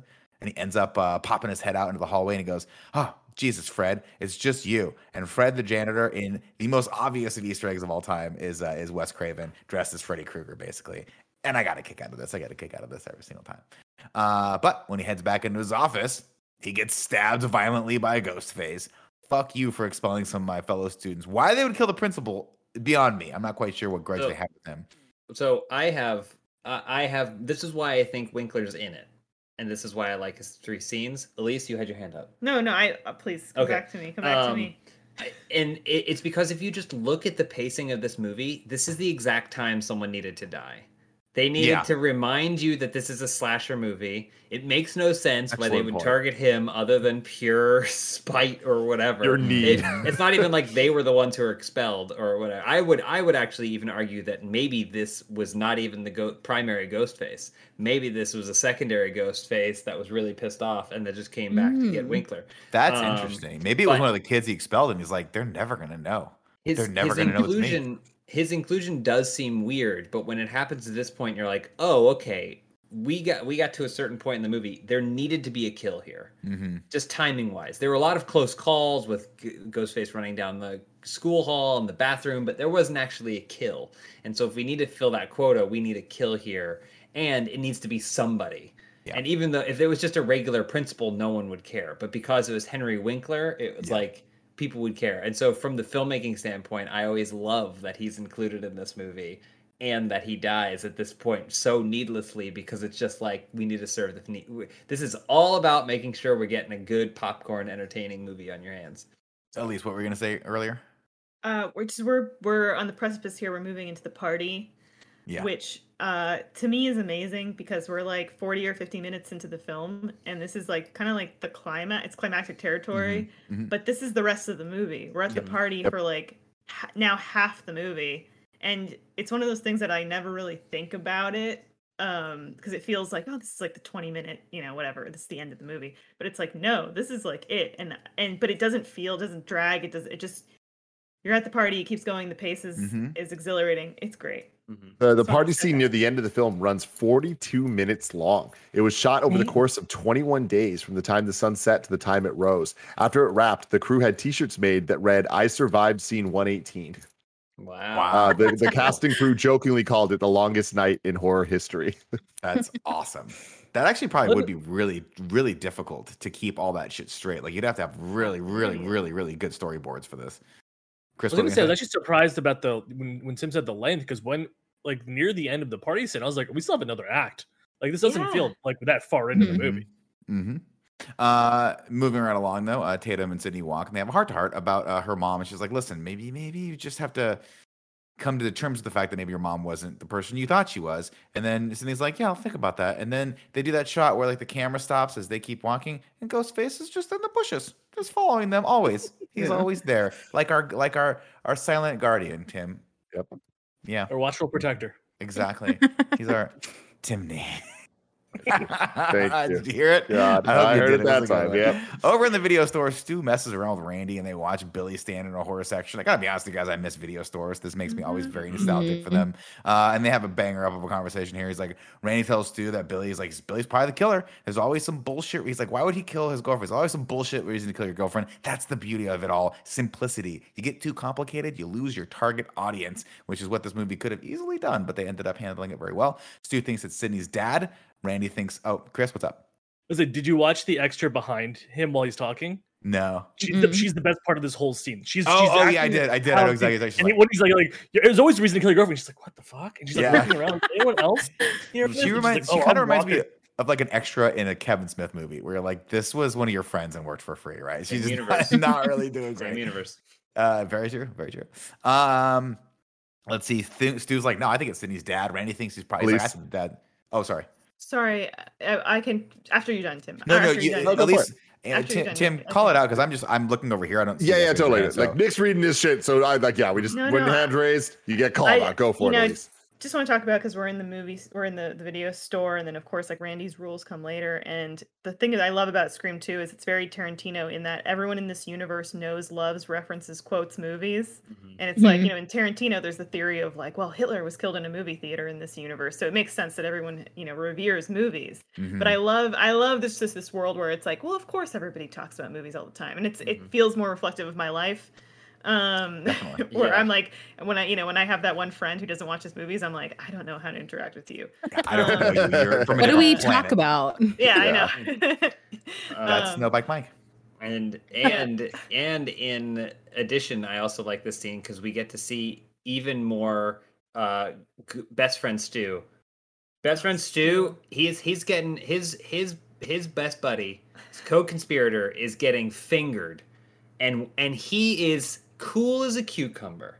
he's deflecting, but for a guy who comes off so stupid or whatever, he's cool as a cucumber. And I think as a viewer, you are going like, it's got to be, but it has to be Billy, right? And it isn't until what he starts saying that you're like, I guess it doesn't. Like, he does such a great job. Matthew Lillard does such a great job in this scene that he deflects Randy while also deflecting the audience, and it's just very difficult to do, and I think it's done perfectly. Of course, I love this scene because I think it's the second most erotic scene of the whole movie. Interesting. Like, explain.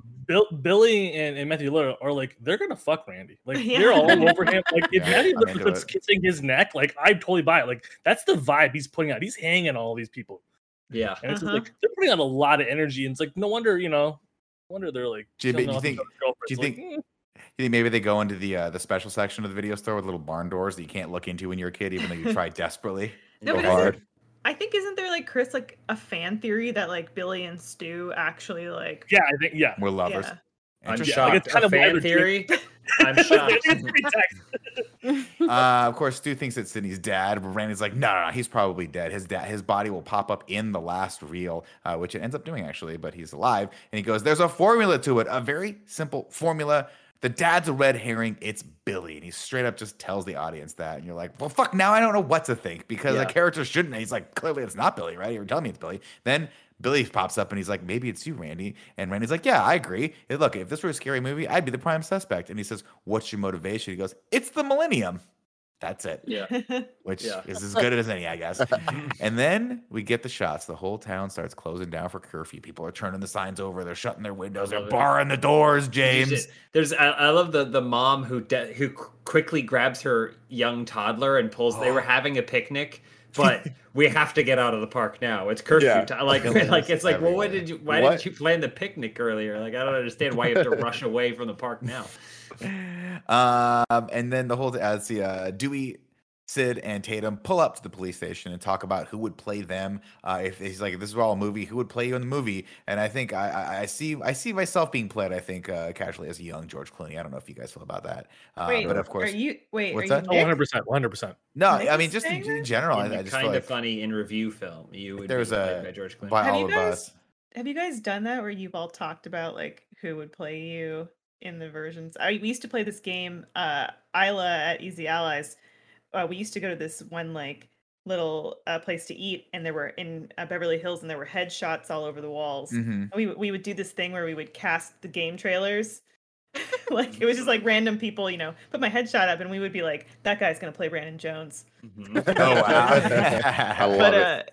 Have you guys done that where you're like? We have, and we We stopped haven't done it in doing a while because the audience traditionally gangs up on me. I don't know why.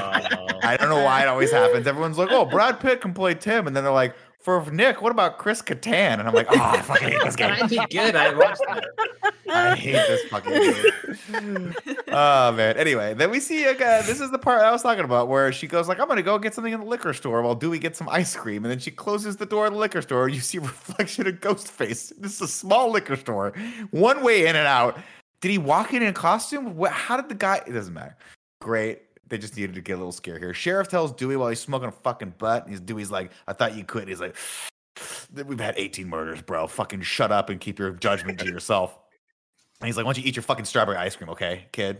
Let daddy have a fucking cigarette for once. Mm-hmm. Sheriff tells me, he's like, listen, we don't know. The cell phone records were from Sydney's dad, and tonight is the anniversary of his wife's death. So we're really thinking it's him. We can't find him either. Then, for no reason, they decide not to protect Sydney. Dewey even says... Wait, hold on one second. Yes. Is this also where we get like a weird shot of like the sheriff's shoes? And then, at least for me, when I was watching, I was like, are those the same shoes from like the bathroom scene? I was like, is this another red herring? Yeah, they're red herring. This movie is stressful. I think so. He puts out the cigarette because I remember I was watching it this time and I was like, oh, it'd have been really funny if Dewey threw his ice cream going down. That's exactly what I thought was going to happen. Exactly the same thing. That's so funny. But here's another thing about this scene. If I recall, they go, yeah, we called his work about Sid's dad. There was no work trip, which is, as far as I'm concerned, an unresolved thread in the story of Scream. Huge. They go, there was no work trip. So his dad or her dad was just going to disappear for the weekend for something. Maybe because it was the Might just do some anniversary. coke. The dad's sketchy regardless. But just watching it this time, I was like, oh, that's weird. They never really like resolve that, you know. Very You know, interesting. it's interesting that you say that because I've always thought this actor was like he's a no name, right? I don't mean that like disrespectfully. I just mean like I don't recognize him from anything. Mhm. And I sometimes I'm like I wish they had cast someone that's a little bit more recognizable in this because when we Henry get to Winkler.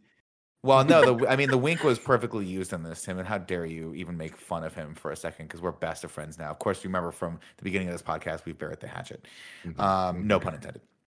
Are you Pun intended. A sure? little pun intended. Are you sure it's they called the work or they called the hotel? I think they called the hotel and said no one's I call checked the in hotel. yet. Yeah.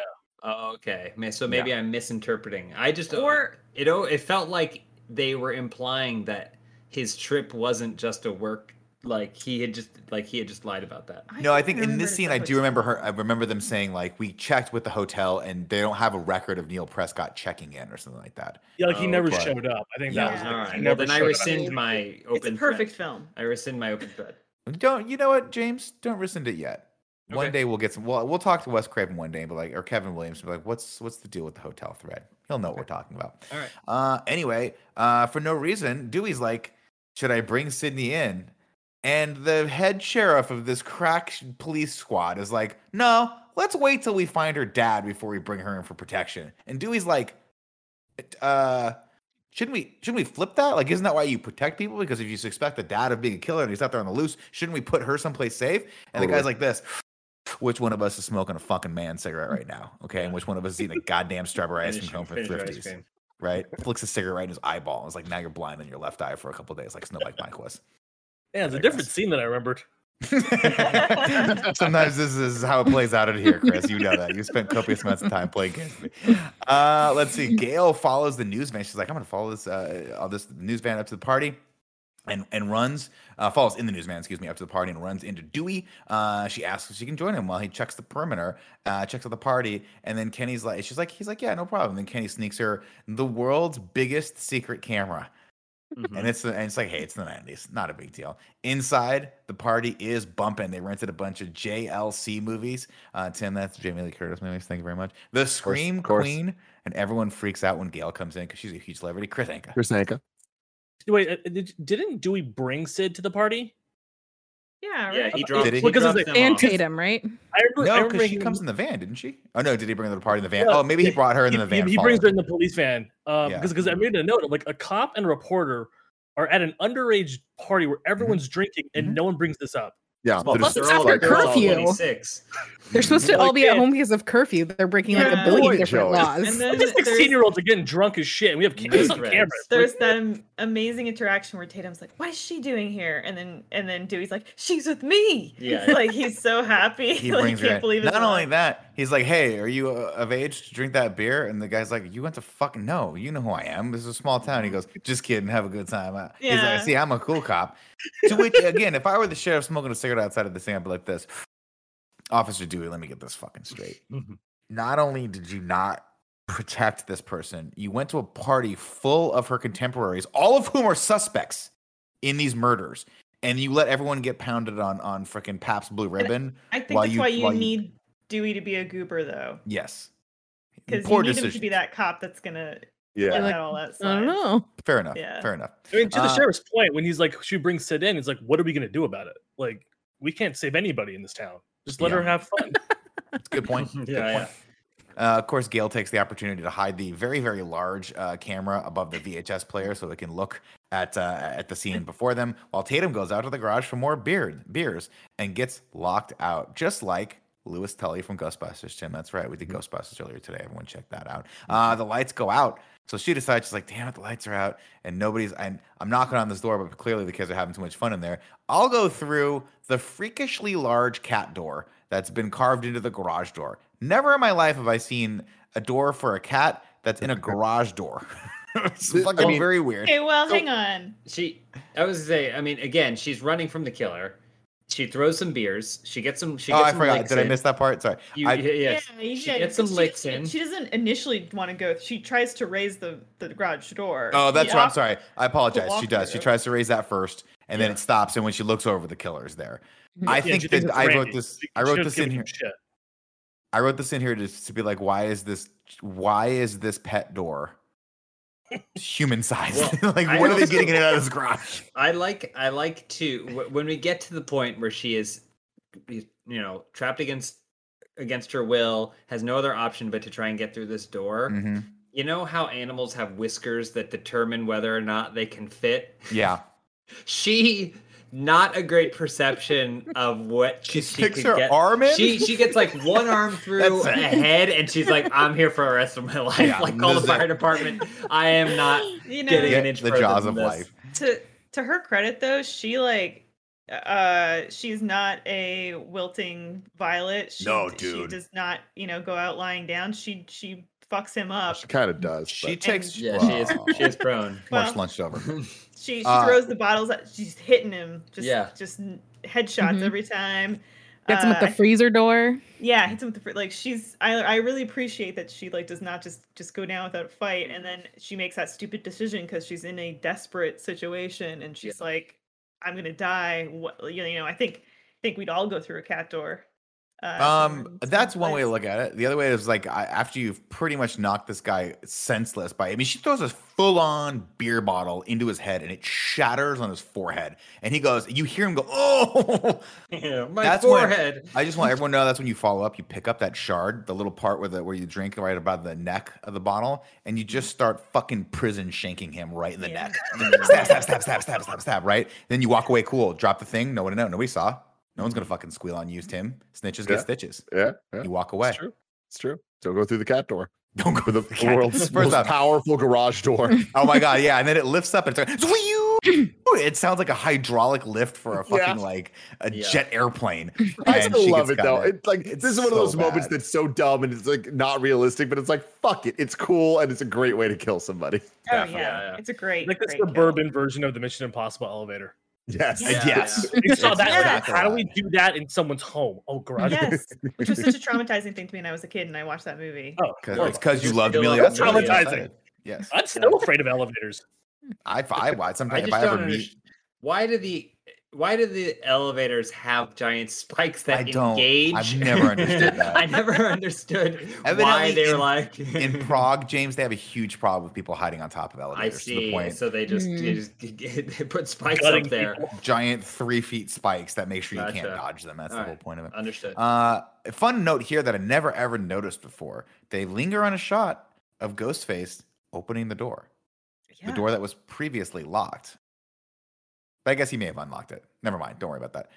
Forget it. I digress. I thought maybe it's because the other guy unlocked it from the other side, but you know what? And it Now was that I'm Billy thinking that about it, killed her, right? That's Billy that kills her. Yeah. is it Billy? Okay. Yeah, Anyway. because Matthew's on the couch watching. Right. it all. Oh, yeah. Gail comes back to the van to check on the camera and Kenny tells her, "Oh shit, looks my camera's got a delay. It's about 30 seconds, and that'll come into play later." Billy pops in and apologizes to Sydney. He's like, "Can I get a little time with you? I want to apologize." She realizes she's like, "Listen." I'm sorry. Billy shows up and takes her upstairs. Then Gail goes to the news van. Then we cut back upstairs, and Billy is apologizing to Sydney. She stops and she's like, "Listen, I've been a little bit in denial about who my mom really is." And then Billy is like, "You know what? You're exactly like Jodie Foster in Silence of the Lambs." And to which Sydney replies, "You are not helping yourself here. Do not compare me to Jodie Foster for fucking Silence of the Lambs. Dude. A very traumatic movie for one young Nick Scarpino watching this film." Then they start making out, and the music here is very reminiscent of Red Shoe Diaries, which Tim, you'll never understand, but I do. and I like got a lot. it. Yeah, David thank you. Duchovny. Exactly. Tell me a story, David Duchovny. Tell me a story. I hope my parents are asleep. Sydney's like, "Listen," she's like, "I want to be in a Meg Ryan movie," and he's like, "Yeah." She goes, "Or at least a good porno." And Billy's like, "Are we doing this? Are you sure?" And she's like, "I could literally fucking die 5 minutes from now. Let's do it. Let's take this thing. Let's make this thing happen." Well, I think- Downstairs. Oh, sorry. No, I go was for it. gonna Go. say, and this is Jump in. beautifully contrasted to what's happening downstairs. Of course, downstairs we cut, and Randy is laying out the rules of surviving a horror So story. good. Rule Love number this one. part. Well, he Make- finds out he has to lay out the rules because he discovers that the people watching these films just don't understand. They don't They get think that something's going to happen to Jamie Lee Curtis, but she's fine because Because- she essentially has Because of the invulnerability rules. because she is a virgin. Right. And virgins don't die in these There's movies. more than that rule, right?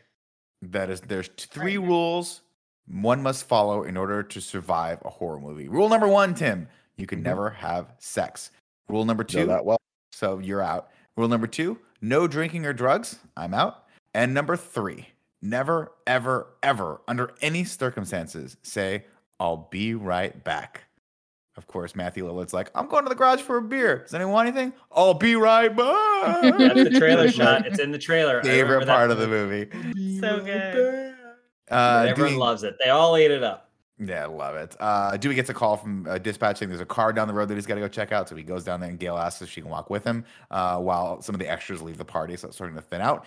Sydney and Billy get hot. Extras. That's basically what they are. There's like 5 people here that never, I couldn't fucking pick them out of a lineup. That's how little they are in this movie.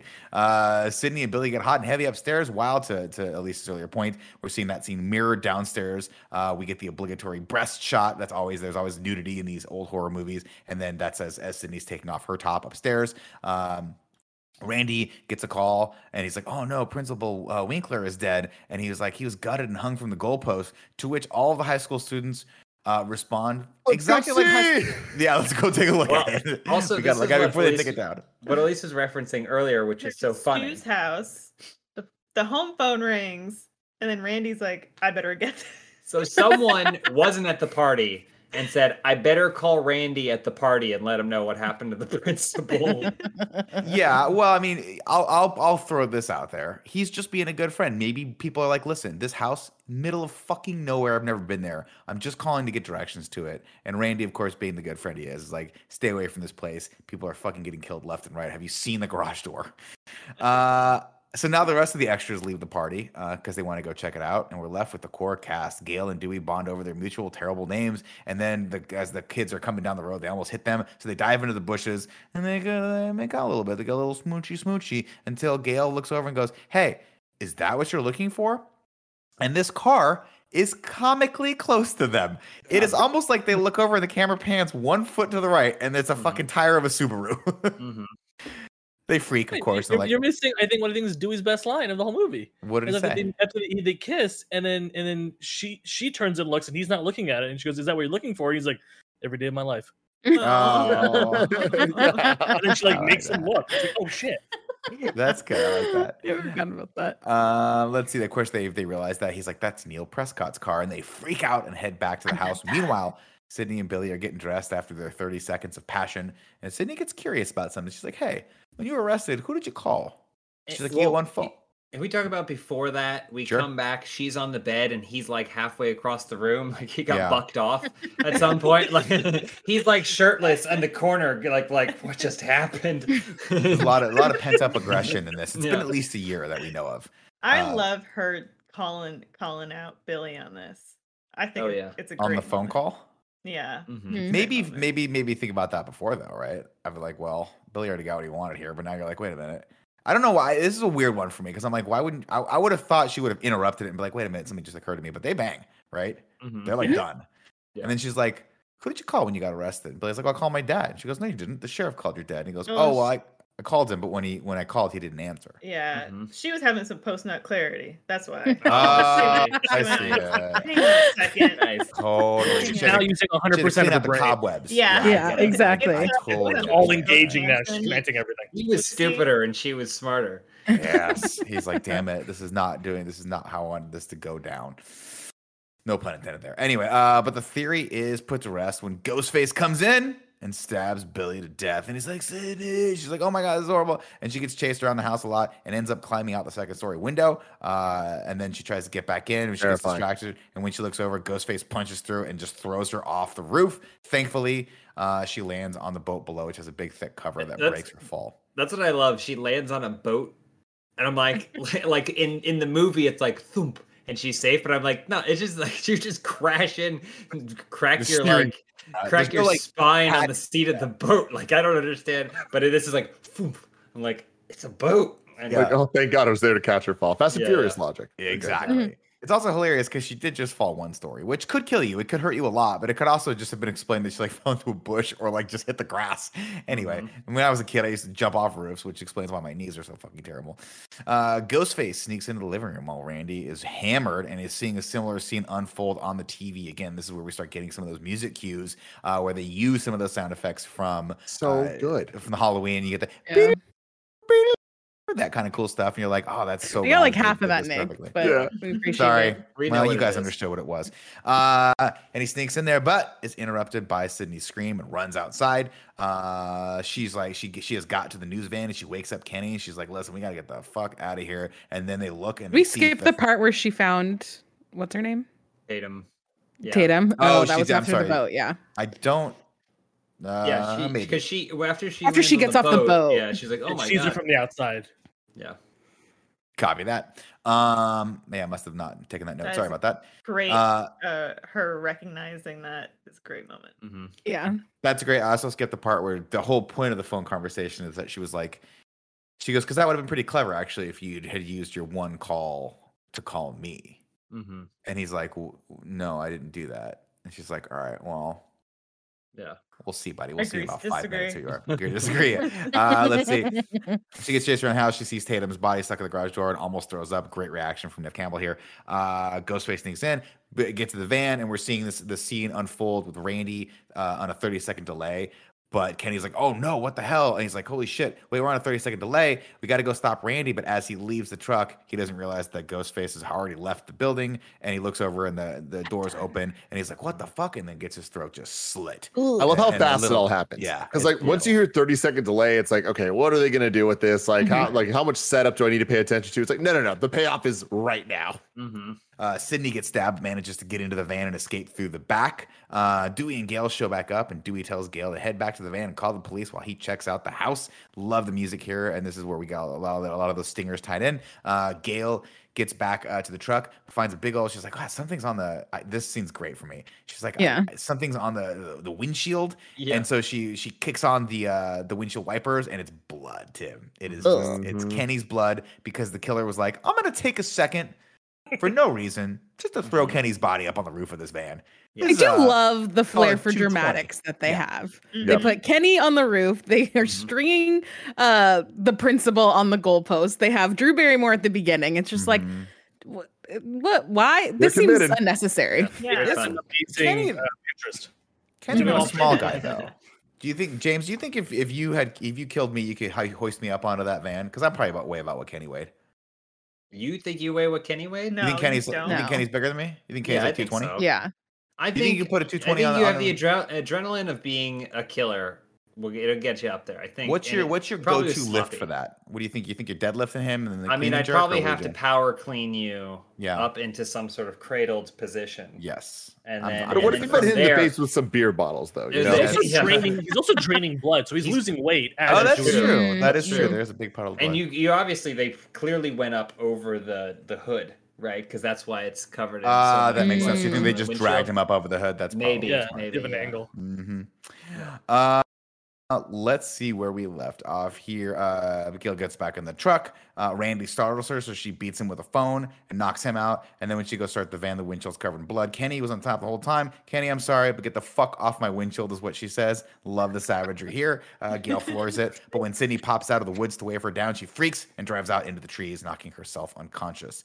Sydney finds Dewey with a knife stuck in his back. And again, another red herring where like he comes out and you're like, oh, he made it. Yeah. And he's like, Sydney. And then that knife, by the way, solid 6-inch blade buried in his back.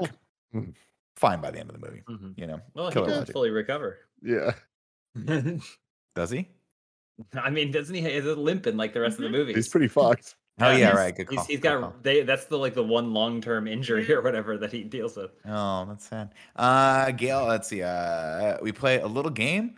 Sydney runs over to the cop car, and we play a little game of who could unlock the car doors faster. And Sydney calls in the disturbance to the police, but before Ghostface pops up in the back seat and chases her into the house. Randy and Stu both pop around the corner one by one, and then they're like, "Oh, he's the killer! He's the killer! No, he's crazy!" They start accusing each other. And Sydney's like, "You know what? Fuck the both of you!" and grabs Dewey's gun and locks them both out. This But- this point is so great for me because it's like even 10 degrees more suspicious than when Billy pops in the window, like covered in sweat. It's like the direction Stu runs in, he's like practically, you can see he's like practically throwing off the last bits of his like his robe or whatever. It's like like it's like his last ditch effort of like trying to buy in on this bit. You have blood all over your jeans and shoes, and it smells like Kenny. And he's like, I don't know. It's just Cheetos. I had Cheetos. Of course, she's like, fuck the both of you. And who should come from the top of the stairs? Billy. And he is alive. And he's like, Sydney, help me. And she helps him down. And he does that cool, like, pratfall stumble down, really sells it. And she's like, bitch. She's like, Stu and Randy are outside. One of them's the killer. He's like, don't worry about it. Don't worry about it. Just give me the gun. Give me the gun. And she goes, I swear to God, she's like, they've flipped out. He's gone mad. And Billy says, we all go a little mad sometimes. Nice. And then Randy pops around the corner and Billy puts a bullet in him, right? Is that what happens next? I think I got ahead of that. They let Randy that's right. They let Randy in. That's right. Let Randy in. And then and Randy's like, Stu's gone crazy. And then that's when Billy shoots Randy. Right, that's right. And Sydney bolts, but Stu catches her, and she's like, Stu, you gotta help me. You gotta help me. You gotta help me. And he's like, and he brings out the voice modulator. He's like, oh, do I have to help you, Timney? And they're both the killer. And this is when the young Nick Scarpino was like, will wonders never cease? I thought I'd seen it all. I thought I'd seen it all. They're both the killers. Mind, Krasinka, brilliant. Alone.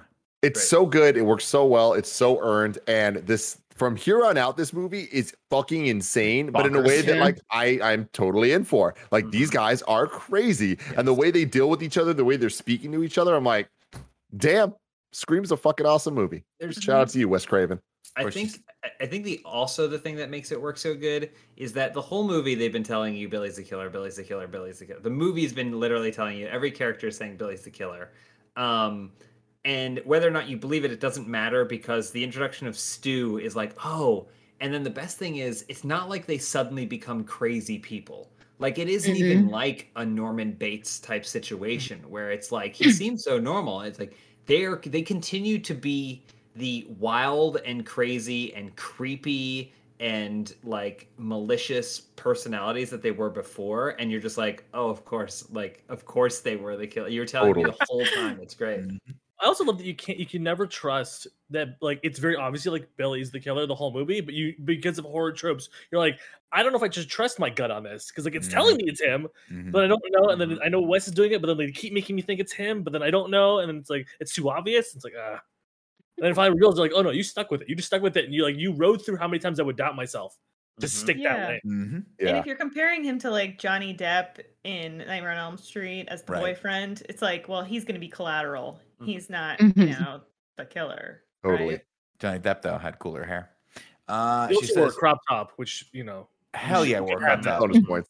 And you, Chris, you've been listening to our podcast. You know how much I've been pushing these crop tops the entire time. I want these old school football crop tops like you would not believe. Oh my Joey. God. Well, you got to start leading that movement, Nick. I got to be the change I Thank want to see. you. Thank you, Chris. the I world. told him this 2 weeks ago, and he said he's not ready for it. I'm not ready for it. I got to Start lose about cutting all 400 your more shirts, pounds. and you have no choice. Nick, true. James has been cutting old shirts into crop tops. And new shirts.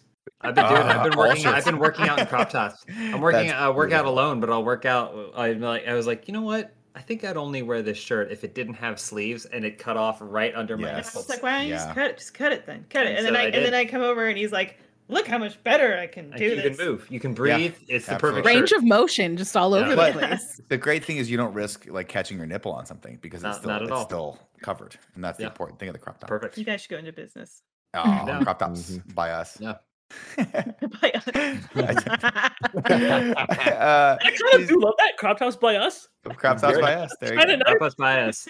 There it is. And they're like, who's us? We're like, anyone can be us. Anyone can wear the mask. She tells them, you're never gonna get away with this. And Billy's like, oh no, tell that to Cotton Weary. He is the real. He's like, he was so easy to frame. We're the ones that killed your mom. And she's like, oh my God, why would you kill my mom? And then at first Billy's like, he tells her he gives her the runaround. He's like, yada yada. But then he's like, here's the real reason. He's like, I don't really need a motive, but maybe I wanted to put her out of her misery. Or maybe it's because your mom was having an affair with my dad, and that's why my mom moved out and abandoned me forever. And he's like, how's that for motive?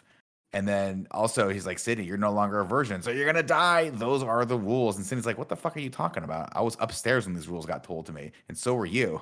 And he's like, oh. Well, Oh no, maybe it's like, Matthew I Lillard that said that. barely think I'm not a virgin anymore. Like you weren't that good. Yeah, between the time Don't give that yourself we were too much upstairs and credit. downstairs. Yeah, let's chill out here, Billy. I wonder if we could actually track how long it took, because there is scenes in the movie that we could cut back and forth, and we could time that out in the movie to see how long they were up there for.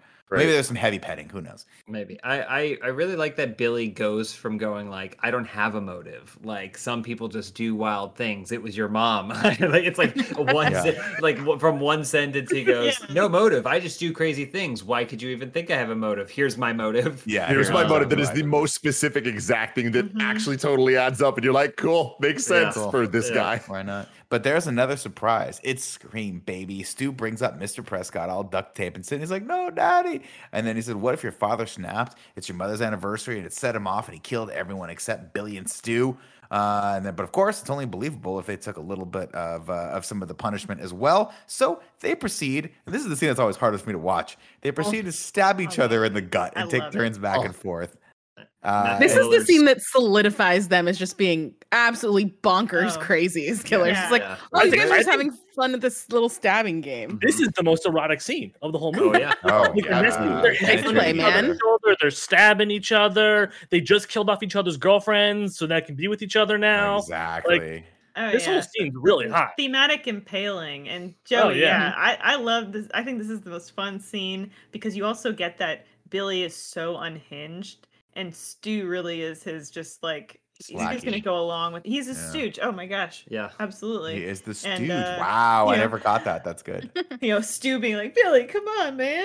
Yeah. You're hurting me. Like bleeding blood here, There's a man. lot He of blood stabs, here. he stabs Billy once, and then Billy stabs him like 4 times. Yeah. Yeah. Yeah. I'm like, Yeah. listen to the sounds. I'm like, they're not A really lot. trading off here. He's A like lot really of- into this. Lillard spittle too. That's what Oh, I like yeah. too. There's a lot. Every time I watch it, I'm like always watching the spittle all over Matthew Lillard's mouth when he speaks. Like Billy has some, toxic tweets that he needs to make. Like Billy has so much pent up Mm. Oh yeah. like male, anger, aggression, and he's taken out on poor Stu. Which again, we talked about motivation. They do go, well, Stu, what about you? And he's like, peer pressure. It's unquestionable. I love like, that. And it's like funny because so many other people have said that they don't have a motive, but the only person who kind of doesn't is Stu. It's Stu. Mm-hmm. I love it. We're gonna get to that in a second because he's got a banger here too. Of course, Billy tells Stu to grab the gun, but when he goes to look for it, it's gone. Gail to the rescue. She says, "I've got an ending for you." The reporter left for dead. The news van comes to and saves the day. But Billy's like, "I know something you don't know," and then knocks her out when she tries to pull the trigger because the safety is on. And then the phone rings. And it's and they answer and, and she says, "Are you alone in the house? We're gonna play a little game. It's called Guess Who Just Called the Police and Reported Your Little Ass." And then Stu, who was like, "Man, I got cut a little too deep. I think I'm dying here, man." Picks up the phone and Sydney asks him what his motive is, and that's where he's like, "It's peer pressure." And then he goes into beat for a second while Billy's going crazy in the background. And Matthew Lillard's like, "Did you really call the police? Yeah. My mom and dad are gonna be so mad at me." Mom and Yeah. dad are so mad. He's like a baby. Like, Apparently he improvised too. it's so good. Love it. And it's It's Well, there's an great. improv line coming up as well. Sydney turns the tables on Billy and jumps out of the closet as he's looking for her, dressed as Ghostface, and she stabs him in the chest with an umbrella. Stu rounds the corner, and Sydney goes, she does a nice little sacrifice throw on him, even managing to roll on top of him to mount, but she can't quite sink that guillotine. Tim, I know what you're thinking. You gotta sink that, keep that guillotine, sink it, chest up, elbow in. But instead, she drops the TV on his face and kills him. Randy comes to. Thankfully, he was a virgin. Chris Anka. We actually missed it. It's when Billy's on the phone and he throws the phone and it hits Stu in the head. Oh, That yeah. either I don't remember if it's because he shot that scene so many times that they were now tired or what happened. But Billy actually hits him in the head. So he Oh, turns really? like, "You hit me in the head, you dick." Like that's a real yeah. line. He was Yeah. actually pissed. Oh, that's funny. That's great. That's great. Randy comes to. He's like, "Thank God I'm a virgin." And then Billy comes through and knocks him out. And he raises the knife to finish Sydney off and deliver the killing blow. He says, "Say hello to your mother." But then, bang, Gail blasts him in the chest with Dewey's Beretta. She says, "I guess I remembered the safety this time, you bastard." Sydney takes the gun, and all three of them examine the body. And I love this beat because Randy says, "Careful, this is the time that the supposed killer comes back to life for one last scare." And of course, Billy pops up, his eyes open real quick and pumps up. And Sydney puts a bullet right between his eyes. "Not in my movie," she says. Then Except the he sun. did. That always Yeah, he bothers did. me because he did. Yeah. He did. Yeah, Yes, that's she a meant good like you're point. not. Not like she did it preemptively. Yeah. Yeah, that would have been better if he was just happened? lying there and then she should have put a bullet in his brain and he didn't do anything. She's like, just for good measure. Then the sun comes up as Randy gets loaded into an ambulance. More cops show up to the gruesome scene as Gail walks her new crew through the gory details of the prior night's ordeal. And the camera dolly, or actually, I guess, pans out, jibs out. Sexy 90s, the sexiest 90s-ist music you could ever, where it's like, wah, wah, wah. Like there's only like 3 years where movies had that type of song in it, but man, it was great. But not before we get a quick flash frame of the ghost face one more time. Then we're out. Then we are out. So normally we do haiku and review. You guys did not write. Well, you know what? That's not true. Somebody did write a haiku that I'm going to read to you guys over at patreon.com/kindafunny. Hit me with the song, Nick, please. No, I'm sorry. I believe it's Elise's You're job right. to hit You're us right. with It the is song Elise's when job. she's on Hit us here. with the haiku song, Elise. 7 syllables in the middle. Got 5 for the first and last line. Can we just stop? Can someone tell me what the lyrics of the song If you're are? not poetic, no need to sweat it. No, Haiku's what's not the done. second? You got it. You need five for the for the Five first for and the last first line. and last Okay, line, okay. Sorry. I feel like Andy probably like sees this every time and he's like, Andy does not watch any content. no. He doesn't Happy watch Happy. any of our content happy anymore. you. 7 syllables in the middle. Got 5 for the first and last line. If you're not poetic, don't need to fret it. Haikus don't need to rhyme. Haiku in in review. review. Very good. Absolutely nailed it. You can go to patreon.com/kindafunny to write your review in haiku form, just like Nick T did, who writes in with stab, stab, stab, stab, stab, stab, stab, stab, stab, stab, stab, stab, stab, stab, stab. So there you go. There is Very that. well done. But Mad Exposure writes in and says, this isn't haiku, but I got a couple fun facts I wanted to drop there. Reiterating what I said earlier, Billy's last name, Loomis, is also the name of Michael Myers' psychiatrist, Dr. Loomis. In the opening, Casey's parents reference the Mackenzies, which is a reference to when Laurie tells the children she's babysitting to go down the street to the Mackenzies' house in Halloween. One of those babies, Kyle Richards, housewife of Beverly Hills, never forget. And then they're actually watching Halloween at the party later in the film. So Love it. that's some fun stuff. Very cool. Now it's time for Ragu Bagu. Da-da-da-da-da-da. Ragu. Da-da-da-da-da-da. Bagu. What's up, everybody? Welcome to Rad Guys Talk Bad Guys here for Scream in Review. I guess we'll rank it by who Ghostface is, because Ghostface apparently appears in every movie. So I guess we'll just put Billy and Stu and Peer Pressure at number 1. Love it. How does that We love rank them together. Yeah, we're gonna rank them together. They're a unit. Them as a Yeah. tag team. Okay. They're great. Fantastic villains. Totally believable. Insane. Interesting kills. 10 out of 10 villains. Good job, guys. You did it. Yeah, they're great. And then obviously there's only one movie. So currently number 1 is Scream, which is fantastic and very, very well earned. James and Elise, thank you so much for joining us. Thank you. Thank you for having us. And Chris, I love you so much. Thank you for joining us as I well. actually have one more fact for you, Tim. You didn't know. Back me up, baby. So apparently, when they were filming the movie, at the time they didn't have the rights for the mask yet, so they use a knockoff mask for most of the movie, and then they get the rights for the reshoots. So the mask changes in the movie, and apparently it's really obvious. I couldn't tell this time. I think like the eyes will move. But yeah, but then there's 2 different masks in this whole movie. Yeah, I had no idea. That's crazy. Yeah, that's awesome. Oh, I love Interesting. that. I Yeah. had heard that like there was some, people didn't like the mask at first or whatever, but I had no idea that they like shot and then changed it. That's yeah. awesome. It's a mask from like an amusement park around the area, and they couldn't get the rights, so they just went ahead and shot the movie with their weird knockoff. And they're like, "Oh no, it's totally okay. You guys can use it." And they're like, "Oh shit, okay, let's put it in there." Oh shit. That's right. Well, if you have some fun facts that I didn't talk about, let us know in the comments below. That'll sound cool. But until next time, I love you all. Goodbye.